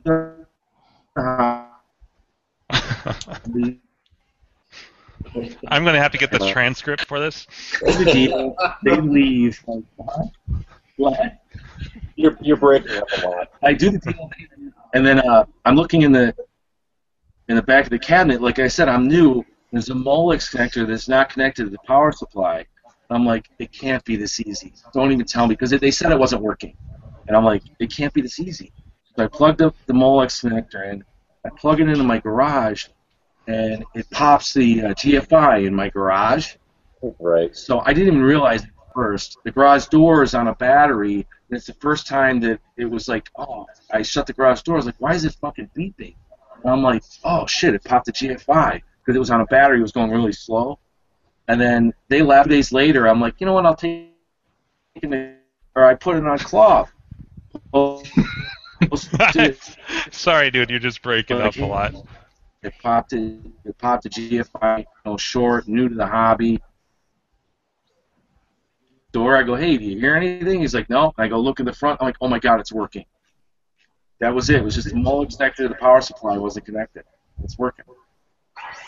I'm still kind of like cracking up about how you're beating the guy up for a $75 machine down to 65.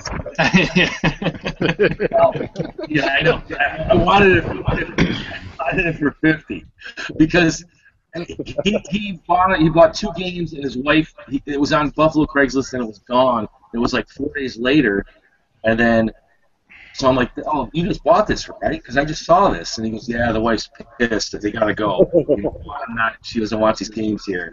He goes, it works, but it's messed up. And I sat there for 20 minutes trying to get him down to $50. And it ended up at 65. And then... I don't think my cousin ever got a truck fixed. He was standing up and he was doing the fucking tie downs and then boom! Oh, dude, no. But that's it. What's weird is like when you're talking, Dave. I'm drinking it. Like your mute. What's up? Like when you're talking, it's like your mute button keeps lighting and unlighting and lighting and unlighting and lighting and unlighting. It's breaking up really bad. Yeah, it's probably on some kind of. It's auto because mute or something. Wait, you have your computer plugged into a GFI?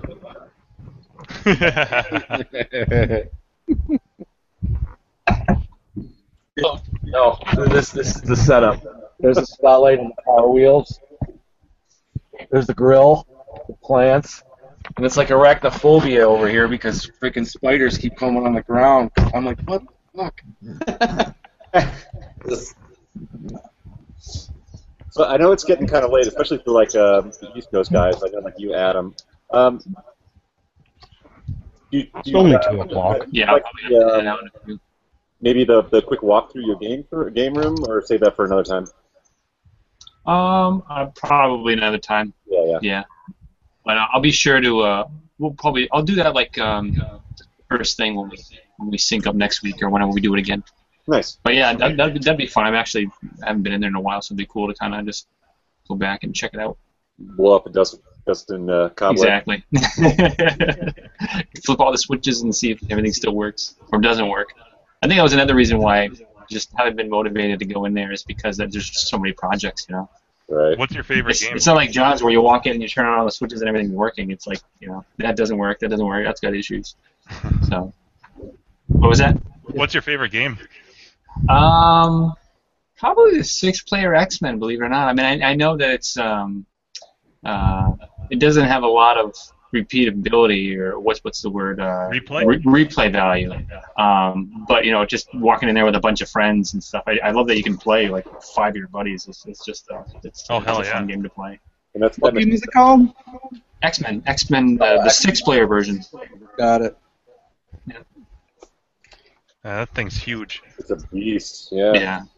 Yeah, we moved. I have a video on YouTube where my game room is in the second floor of my garage, and my father-in-law owns a construction company, and I built a set of double doors so that he can come with his backhoe, and he can take the bucket off and lock into a set of forklifts, and he brings the game right up and feeds it into the game room. There's a video on YouTube. I don't know if it's under One Circuit, it might be under my other channel, AJCR125.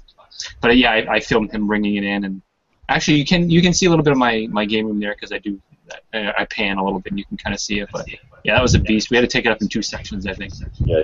Sweet. I've seen that video. It was cool. And that one does come apart, doesn't it? Yeah, it's box. Yeah. Yeah, there it is right there. No, there's not one at Grinkers. I was saying Damien could sleep in that one at Grinkers. Yeah, the control panel, the front part that houses the control panel, I mean, it's massive. Yeah, I mean, You it's could like, put a couple guys in there easy. Yeah, that's like a Japanese apartment in Tokyo. Yeah. What would that do? You could put another game inside there and haul 2 for the price of 1. Mm-hmm. You could put a 4-player X inside a 6-player. Hey, Adam? Yeah. I just watched your Black Dog versus Brown Paint. That's freaking hilarious. Yeah, that is funny. I heard I about made it that. and I I made found the it. mistake of editing that while I was at work, and I was crying. Like, people in the cubes next to me were looking over, like what was going on, and it was just, I don't know. I just kind of played through it and just took all the clips where he said the word brown, and then concatenated them together, and I was on the floor. Just tell your coworkers it was brown paint. Right. And then the only editing I did was I took the last clip and I switched it because he zooms in on the brown paint and then he complains one more time about it, and I thought it would be nice to kind of have that be the finale, just kind of zooming in on it. The best part was that, it was very obvious to a lot of people that it was brown, but I think he might have thought the pigment was at the bottom of the can or something, and so he just casually stirring it, waiting for it to turn blue, and it just never comes, and it's like his brain's kind of processing, like, wait a minute, this is not going to turn blue. I like that he didn't cut any of that out, too. It's just quiet. He's just stirring the can. That's one of my favorite edited his videos, though, right? He edited some afterwards. What's that? He does edit his videos afterwards, though. Very little, and I gotta hand it to John. I don't have the courage to do that. I actually do quite a bit of editing when I do my repair videos, but and we've talked about it a little bit. And he's not afraid to kind of just let it record. Even if he makes mistakes or whatever, he thinks it's all part of the learning process, and I agree. Yeah, I like it too. I think what he edits, it's like the boring stuff. He fast forwards it through it all. Mm-hmm. And then he makes a little comments at the beginning of the video too on like mistakes he makes. Mm-hmm. Yeah, speed through like when he's sanding or something. Yeah. On the flip side, that we get like episodes like the one that he published, the last one, Jump Bug, which is as long as a Lord of the Rings movie. Oh yeah, that's why I can only watch 10 minutes. I just skip ahead. Yeah. Yeah, but I watch every minute of it. Oh, really? For some reason, I'm going gonna to watch every minute of it shortly. I don't get bored of him at all. It drives me nuts when he throws the tools around so much. That drives Sometimes me nuts. I'll listen to him, at work. I'll kind of just have it running in the background, and I can hear the audio. And if he mentions something that kind of catches my ear, then I'll flip over to the, see what he's talking about. Yeah, I do that too. Yep. I just love watching him spray paint. Yeah, I didn't see real clearly the job on the Jump Bug because he was looking at the laminate most of the time. Yeah, no, it actually came out really good, and I got to see it firsthand. And aside from that one little mistake on the laminate, I thought it came out awesome. Which he used spackle to fix drywall compound. Yeah, just little stuff.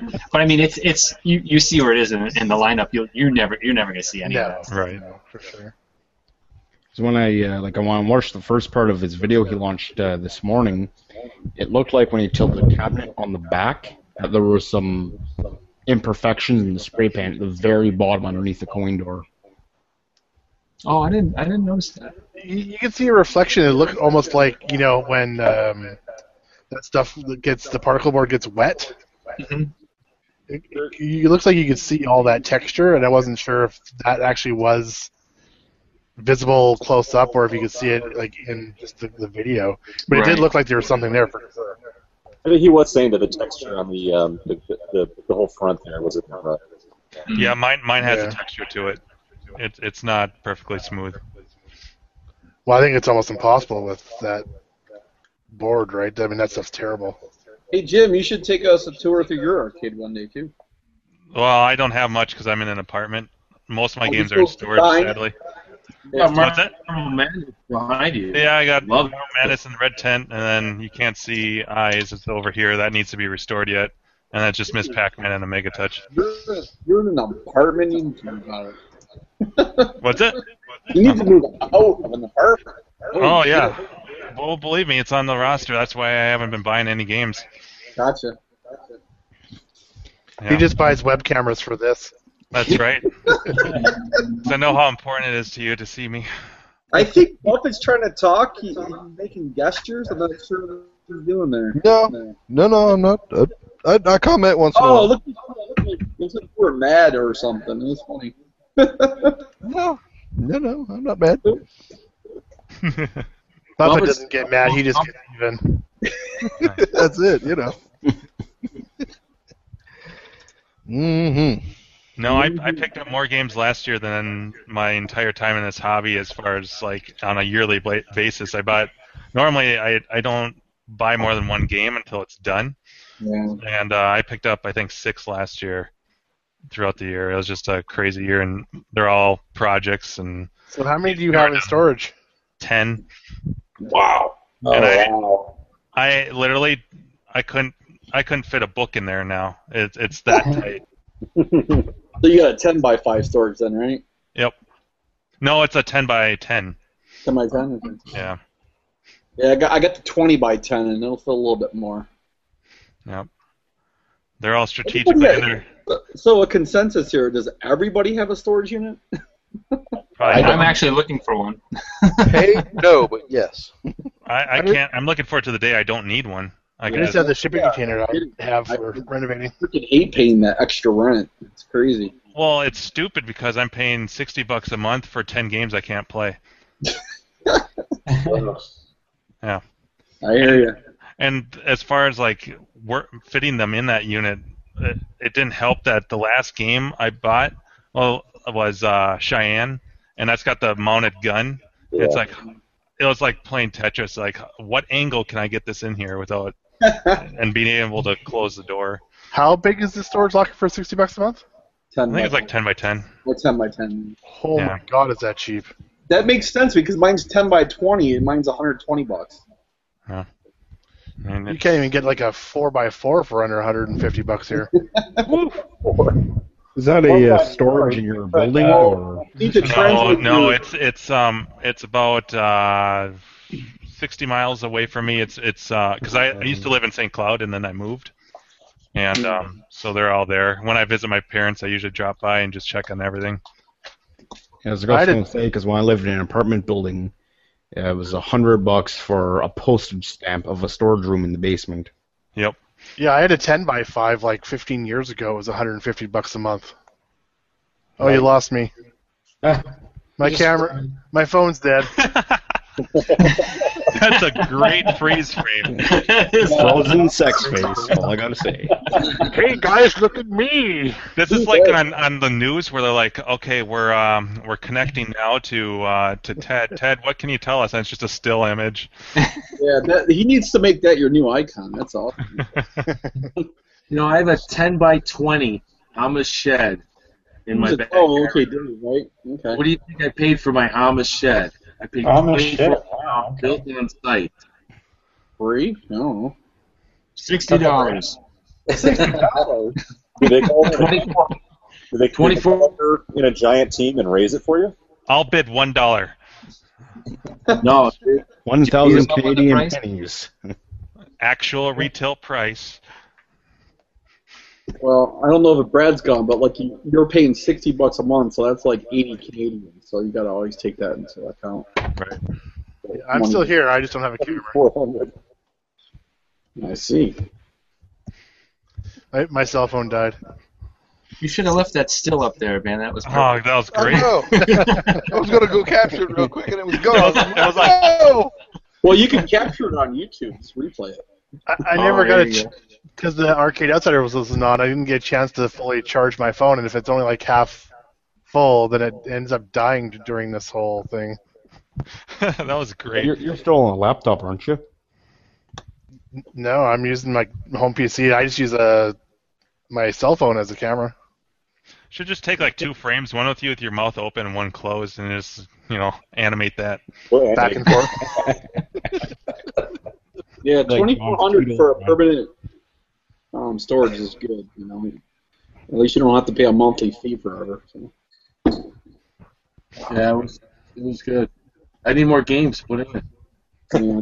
Does it have like flooring in it to keep the moisture out or something?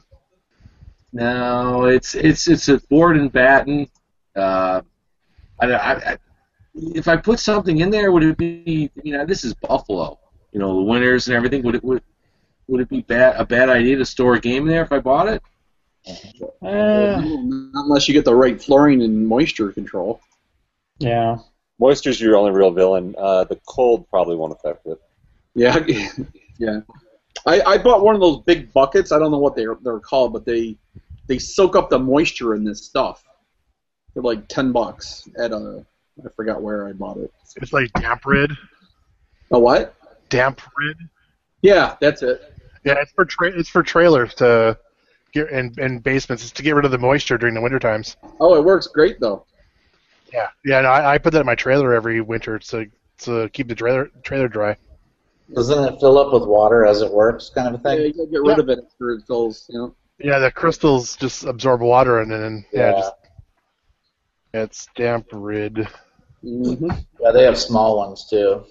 No, I get the big one. You can get them at like the dollar store for a buck for small ones. Yeah. Those are the ones they put in clothes. No. Yeah, or in a Little bag. closet. Oh, you mean the little beads? Yeah. Yeah, the little silica beads.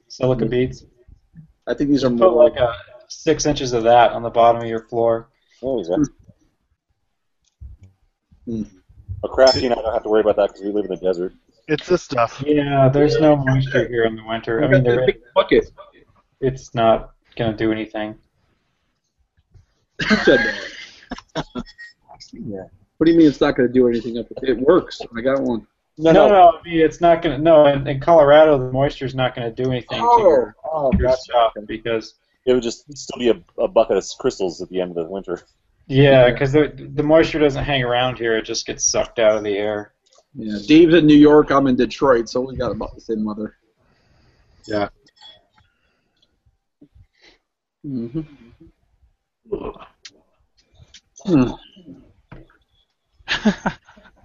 So that was a good 5 seconds of dead air. Are we done for the night? I'm just looking at Orange Whip's image. Hey, it's back. All the YouTube. God, makes me laugh. Damn you! Hey, wait. Somebody Photoshop Buffett's beard onto me, please. Oh, nice. That's Andrew's job, right? Yeah. Yeah, that's Andrew. Yeah, he's a specialist. I could do that. I could do that as well if I really cared, but I don't care. So. I can do it too. Yeah, it almost kind of looks like. Can you Photoshop him into like an X-wing? You know, like in the trench, in the Death Star trench. Stay on Oh target. my! Stay on target. Turn him You're into like pork. in the cockpit, like trying to, Are you talking about the big guy who's like jiggling as he's going down there? That's Porkins. Have you guys seen the edit that they did where he's like eating a Big Mac and he's got fries in his hand and stuff? Have you seen that? Seriously, it's hilarious. No. I'll find it. I just think of that Family Guy episode. Cover me, Parkins, and the guy's bigger than the ship. And then he just kind of rumbles across the top of the Death Star.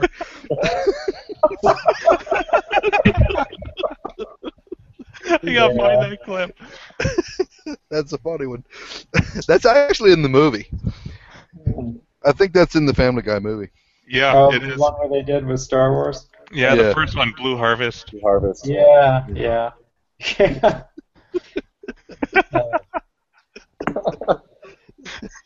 Oh, shit. Well, I think I'm gonna take off and let someone else go on. Don't end the show, but Yeah, someone me else- too. I should probably hit the sack here. It's like Yeah. 2:30 in the morning. 2:30. That was fun though. But continue the show. It's funny. It's fun to see new people come on. Yeah, it is. Yeah. It's nice seeing Adam on, so it was great. Yeah. Yeah, it's Yeah, nice thanks for joining us, man. to know you guys. Yeah, thanks for coming on, Adam. Cool. Yeah, my pleasure. And Adam, just before you go, I liked all the little cutout blurbs you put on the end of your videos. now. The ends, yeah. Yeah, I I think love it started with my son when we were filming one of the pole position updates. We had some footage or whatever that we had to redo, and I thought it would be cute to kind of throw on there as a little tribute to him or whatever. And people liked it, so I keep it in there. That's the Yeah. stuff that John leaves in. I usually cut it out, but I'm starting to put it back in at the end there. I think it's funny. It's great. I love it. Keep doing it. Cool. Thanks. I think it's really funny. I look forward to it. I love your videos, but I always look forward to the blurbs at the To end. the end, yeah. Yes, always. Yeah, I'm not perfect. There's plenty of screw-ups. You guys just don't see them all. Well, all the repair videos, I don't edit mine. Really? When I talk, it's a one-shot, cut it, paste it, and go. I don't edit it. No. I don't know how to, so that's Oh, here we go. Here we go. The first one, that's it. This is the one I was talking about right there. I'm going in. Cover me, Porkins. I'm right with you, Red Street. There, I'll share it.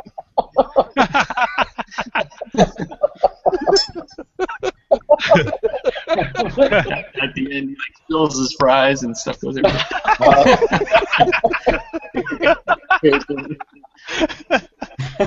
He's like,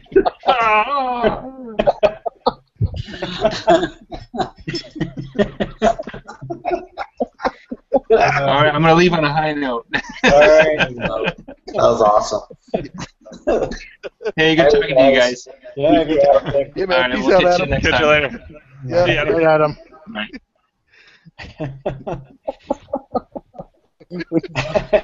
That's funny. He's like got one hand, each hand's busy. He's not really flying the ship. He's using the Force. All right, I found that Family Guy clip. It's about 20 seconds in. I just posted the link. Yeah. God, that makes me laugh so hard. Government report. It's so stupid, but God.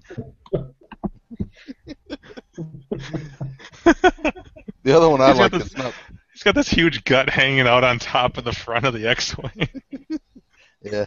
The one I like that's not Family Guy is the one where they do Scotty on The Simpsons.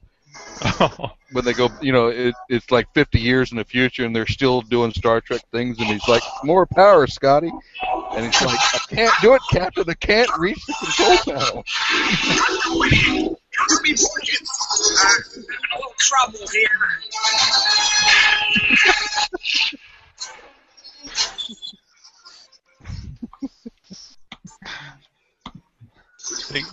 They knew exactly what to exaggerate in that movie. They did, absolutely. Yeah, the first one was good. The second two, not so much. Yeah, I just like the Imperial Walker fight on the second one where he's like, fire a giant boob nipple gun. I just saw that where Porkins is hanging completely over the cockpit. Yeah, it's not letting me watch that second one. Apparently, there's a restriction that you can't watch it in Canada. Just for the record, that was not the comparison I was making when I talked about Star Wars Trench Run.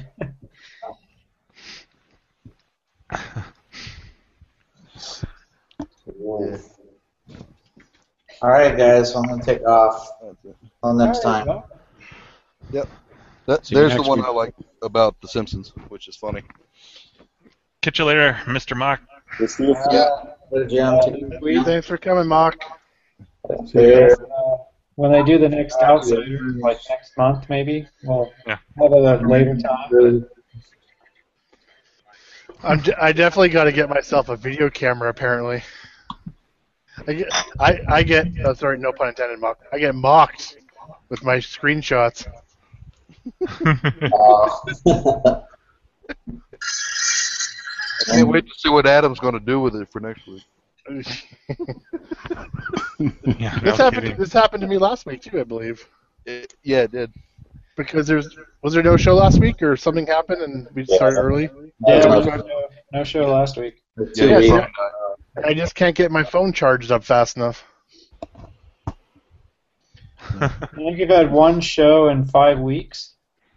Something like that.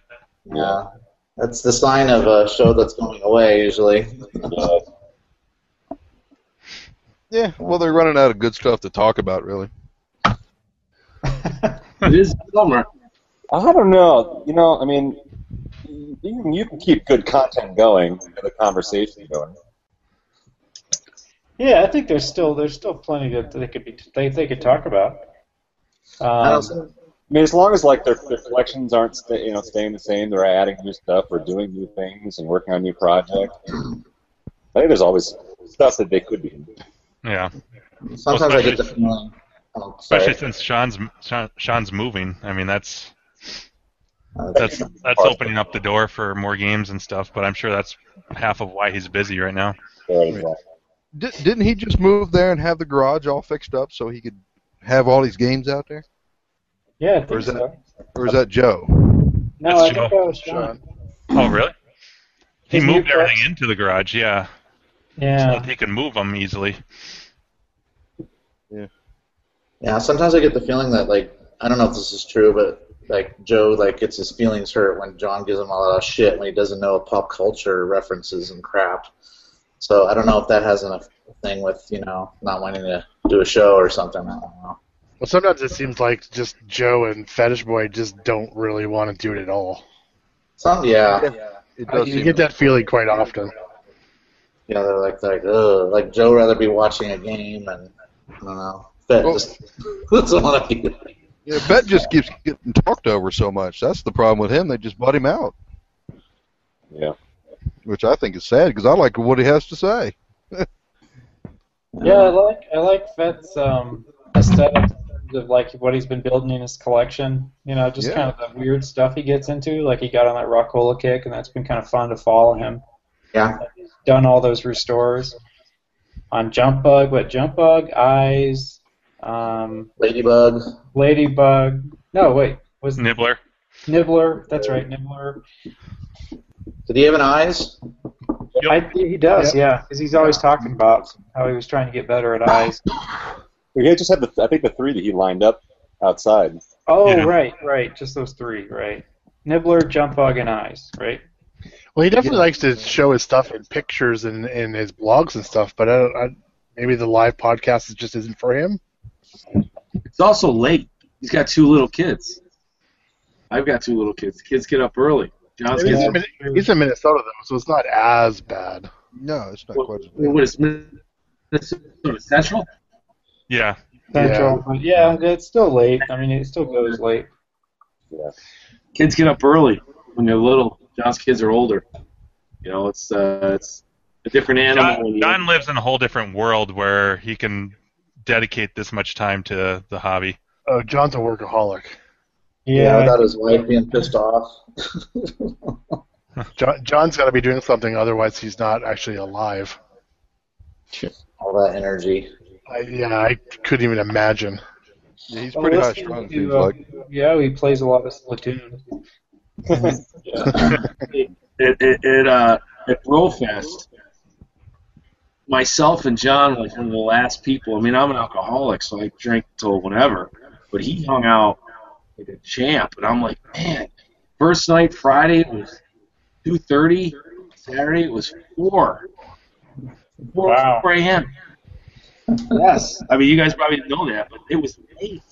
I was up there with you, but I wasn't drinking. Which is even more impressive. Yeah, I closed out both nights. I was hurt. Where were you, Andrew? Friday night we hung out for a while, but Friday night ended up being kind of a weird chill night. I think that was the night that I hung out with Sean for the longest. Yeah, you hung out with Fetish Boy, yeah. Yeah. Yeah, Fed never came down at all. He never came to the tables at all after. You did he did on Saturday night. No, I was the first. I was down there at the picnic table. I didn't see him there at all on the beach at all. No, he came down for a little bit. Yeah, he was down definitely on Saturday night. Yep. So Friday night, yeah, it ended up being kind of a chill night, and then Saturday night we couldn't stay up too late because we were being threatened by having to leave at like crazy, stupid ass early in the morning. So I was like, well, I gotta not do that. So It didn't bother me to stay up late, but then I paid for it, and I was sick the rest of the week when I was still there. You make it out to Grinkers when I can just like stumble back to my hotel room and wake up whenever the fuck I want. I'll be up all night. Hell yeah. Yeah. I'll be there. I booked my hotel through Sunday night so that I can stay out Saturday night and not have to get up early Sunday. Yep, we're not going. We're not heading home until Monday. Yeah. Oh wow. See, I was considering doing that. I wish I would have now. It's making that last night really last. But yeah, and then you can go and just chill on Sunday. Yeah. Last year we stayed a few more days. This time we were going to leave on Sunday, but I was just talking to the wife, and she actually might want to stay longer now and drive to Portland, because the following weekend is the Portland Retro Gaming Expo. So we might actually come in on a Thursday and then stay as long as everybody's around, and then head out, drive slowly to Portland for the next weekend. Cool. Nice plan. Yeah. It was a little bit of a shocker when she said she wanted to do that, so I was like, cool. Yeah, every single night at Grinkers was a late night. Yeah, that was fun. I really enjoyed Brofest though, like the beach atmosphere and everything. I love that. I had a blast. Loved it. Yeah, that's the thing about Grinkers is, the location is just kind of in the middle of Eagle suburbs, so there's kind of like a strip mall, and there's not like a lake, and looked like the Brofest had a really nice kind of like setting, I mean, it wasn't anywhere close to Fun Spot, really. But you have this kind of casual. You could kick back by the water. You could Yeah. those cabins, Kind of I mean, I guess I found at Grinkers I was more concentrated on playing games. Yeah. It's just set up that way. It's such a old school vibe at Grinkers, like as an old school arcade. You just want to play games there. Yeah, and throughout the day and throughout the evening, like it's easier to be social, I think, at Grinkers than it is to be fun at Fun Spot. It's easier to be social while the whole thing's happening. Yeah, I mean to be social at a Fun Spot, it's like most of that social stuff happened down in the bar, which is nowhere near the arcade. Or on the beach after everything. Right, yeah. But I mean, like, during the event, like the actual arcade part of the event. Whereas Grinkers, it's like it's happening all day long, all night long. Well, at the bar, it was really only certain people, too, right? I mean, it wasn't everybody. Yeah. I got cut off at the bar. Hey, did you guys read that post on Clav that someone had an idea about making it where, like, the expert players would be in a certain like category, and then there'd be a category for bros and bros or pros. Yeah.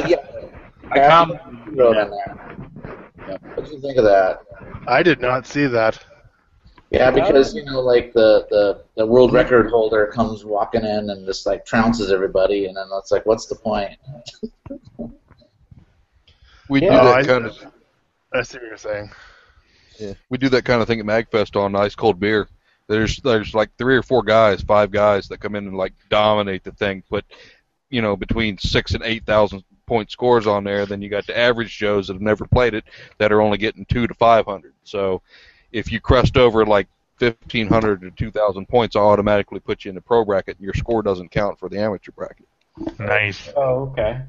Yeah, I mean, it was kind of a bummer when who was it, McAllister showed up to Grinkers last year. Yep. I mean, I was fighting like crazy, dropping quarters in machines for the black and white contest, and it was like me and Matt back and forth. Matt Blind Dog from Clav, and then John McAllister just walks in, gets a good score on Space Encounters, and it's done. Yep. Because nobody could even get remotely close to his score on Space Encounters. He didn't even bother playing. He put a small score up on the other two because Space Encounters made him win everything. Right. It kind of sucked. Yeah. So if you have 2 different categories, like pro and bro, I guess the post was. Do you remember what the title? Sounded like a good idea. Do you remember what the title of that thread was? I'm just trying to find it. I think it's the regular Grinkfest thread. Yeah. Oh, okay. Yeah. Because I think that was a good idea. Sante, he posted it. It's hard to draw that line though. Yeah, how do you decide? Well, I think his idea was you let the people decide what category they want to be in. The pro side or the bro side. Like So the they honor can enter system. the bro or the pro. Well, when you sign, you have to sign in when you get there. So you'd say, which one you want to be in. Right, So, but then you get the sandbaggers who will play in the bro category just to win it. Yeah, that's what I'm saying. But make the pro category worth more then. Yeah, we'll make the bro category like not really a cash thing. Just make that, well, like T-shirts or those kind of prizes, and then I don't know. bragging rights. I don't like the. I mean, it doesn't have to be cash for anything. It can just be like fun prizes. Yeah. I mean, it's the cash that I don't know. That always kind of makes it a little bit more iffy as a contest because people are incentivized to sandbag or to actually win because they want to win the money. I always thought it was weird too that the people that are picking the games know the games, but they won't tell anybody else what the game is until the very last minute. Somehow I find that not quite very even either. Yeah, like John picking pole position and. Well, there will be pole position will be in the tournament for sure, and so will Paperboy. Well, actually, we're already talking about breaking Paperboy out into a separate thing. Oh yeah. So. Well, why? Because Joe's going to win it. So. Well, no, to make it like a whole separate just make it a separate challenge. But he would still win it. Let's just not do Paperboy and not do. But it wouldn't be part of the main tournament, so it wouldn't be like tied into the main reason why people are there. So it's like set up a little separate thing, a Joe challenge kind of thing, or something like that. But the tournament points wouldn't be added into the main score. Yeah, it's tough. It's hard to make those separations. I don't have a problem if they want to make those separations, but then tell everybody what they are, so that everybody knows and can practice up on those games. Then. Well, the thing is though, it's like I agree with that only because it helps the people who maybe not be familiar with a specific game to practice it a little bit beforehand. Right.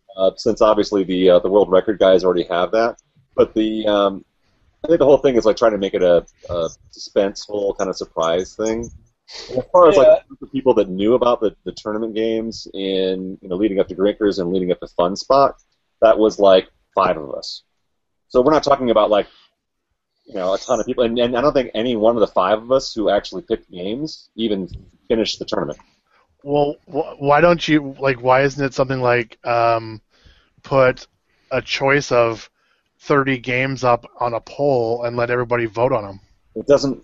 Unfortunately it doesn't work that way. It's actually hard to find games that work in a tournament. But I'm saying in the 30, put games work in a tournament. Well, and that the people vote on the 10 that are going to go into it. Well, it's still not even that simple because it's when it came up to Fun Spot, it was like what did Gary have working? Well, Fun Spot's different, but I'm talking Grinkers. And that still has problems though. So what is working 100% that Steve's going to have ready going for the tournament?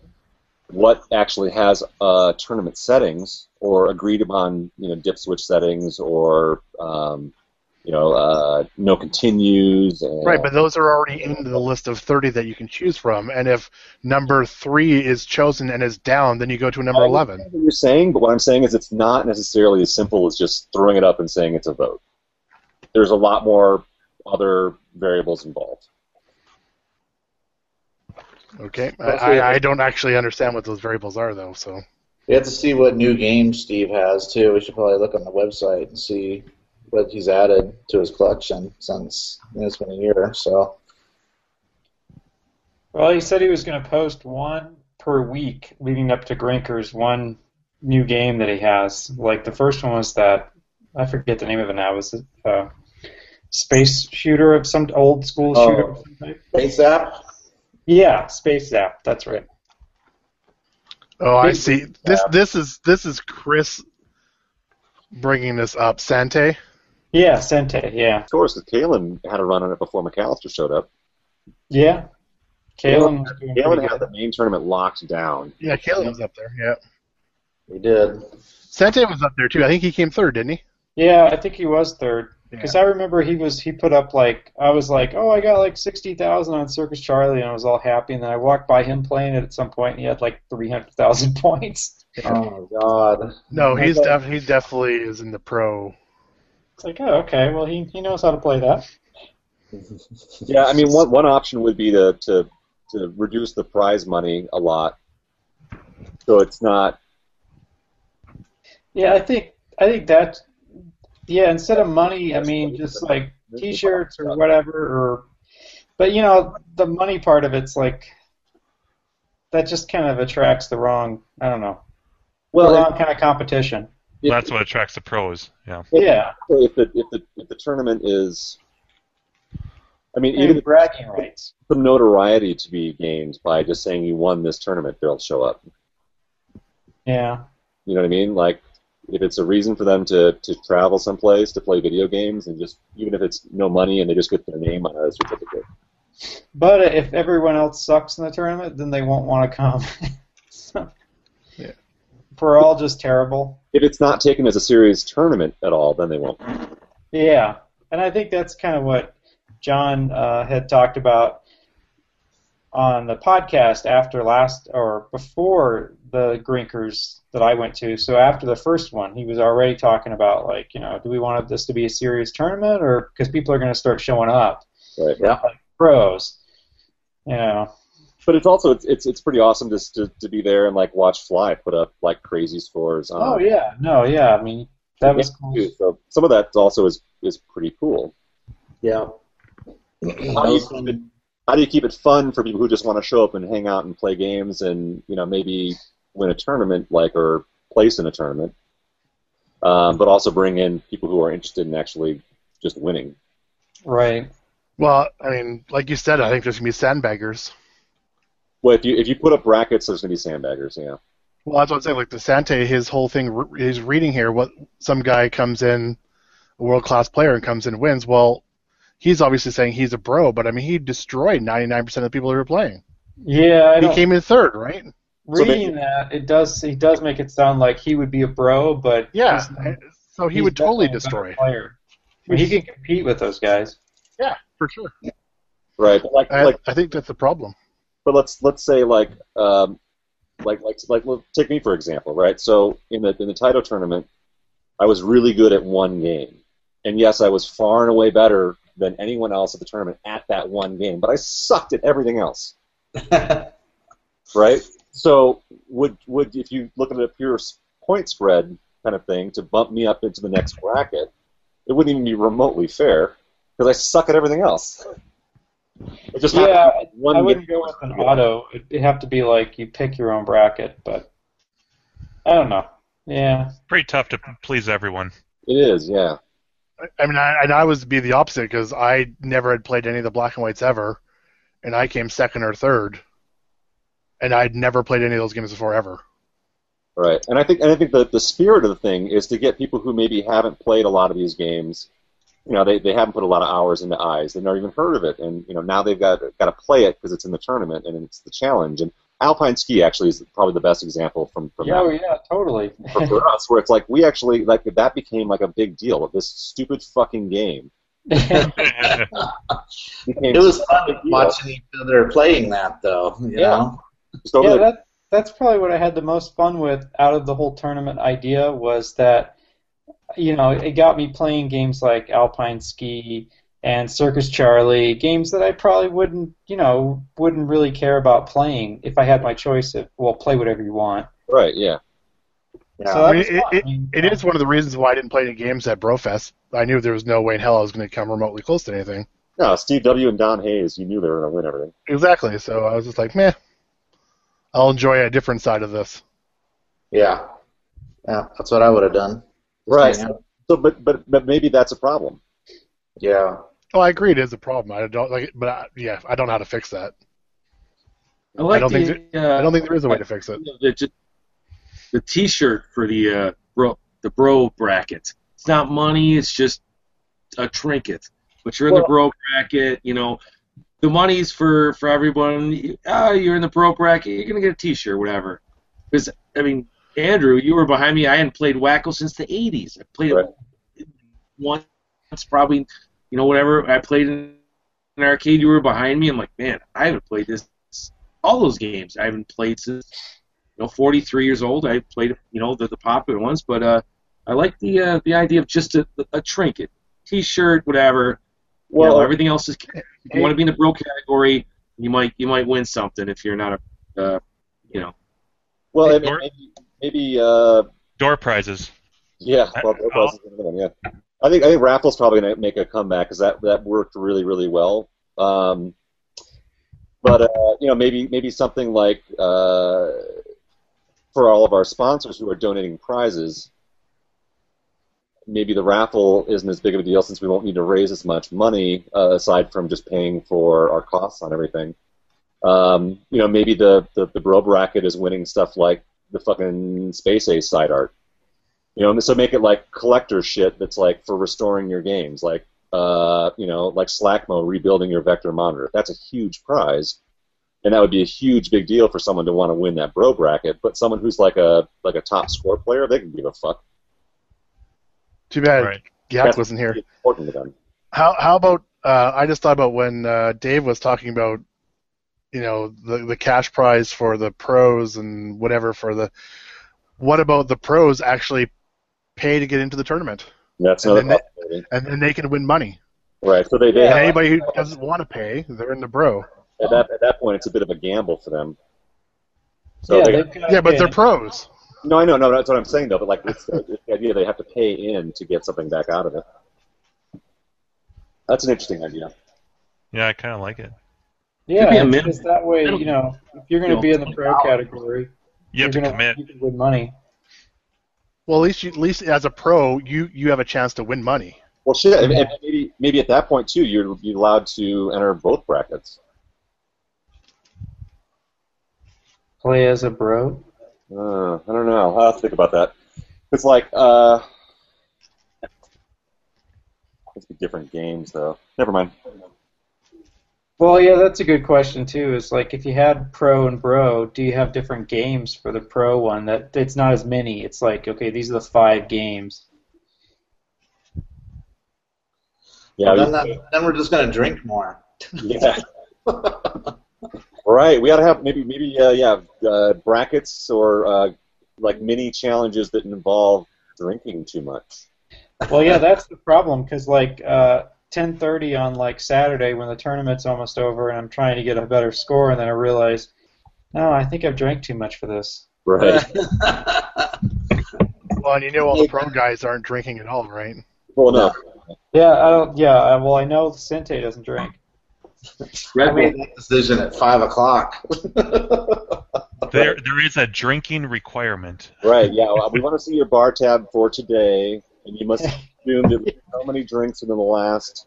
So there's a 6 beer bracket and there's a 12 beer bracket. You have to take a breathalyzer. There's the GAC bracket for. You only qualify for by being asked to leave and then scaring an old man in the parking lot. Scaring an old man in the parking lot. I'm gonna bring a breathalyzer to drinkers. I'm gonna do one. Well, no, I love that idea. Like, alcohol content must be a certain level, and then we'll just spring it on, and then everyone's got to play this one game. Oh, that's kind of fun to think about.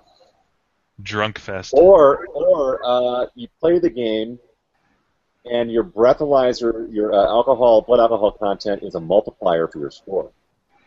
That sounds dangerous. I like it. But you don't earn any extra bonuses beyond 3. And it's the gas challenge. We can't have anybody shooting for 4. The only problem with the breathalyzer is you got to have 20 minutes before your last drink, before it's active. Oh, okay. That's the only because if you take a sip, then you're gonna blow crazy. Yeah. You're gonna have 20 minutes. Even with just beer? Yeah, everything. Cause it's residual alcohol in your mouth. Oh, okay. So it goes crazy. I can't wait 20 minutes. 20 minutes. Maybe between sandwiches. Between sandwiches, that's right. Yeah, I'll take a break for a sandwich. Yeah, but then I'm usually drinking beer with it. I got pissed in my backyard.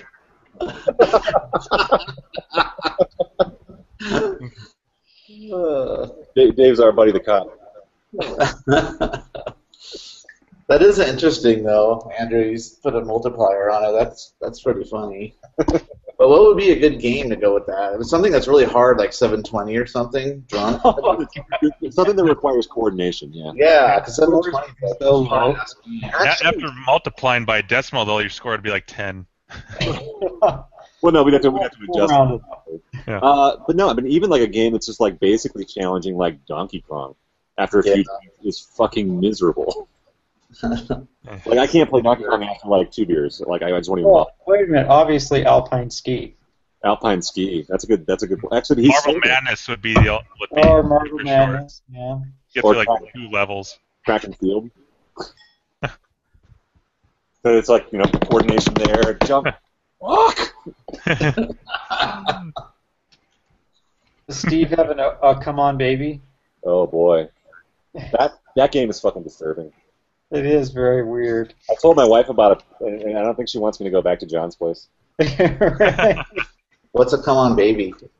It's a game we were talking about last week, where it's some weird Japanese game where you're babies and you're in these track and field type races, and you have giant buttons you have to mash like track and field, but it's really weird. They take their diaper off.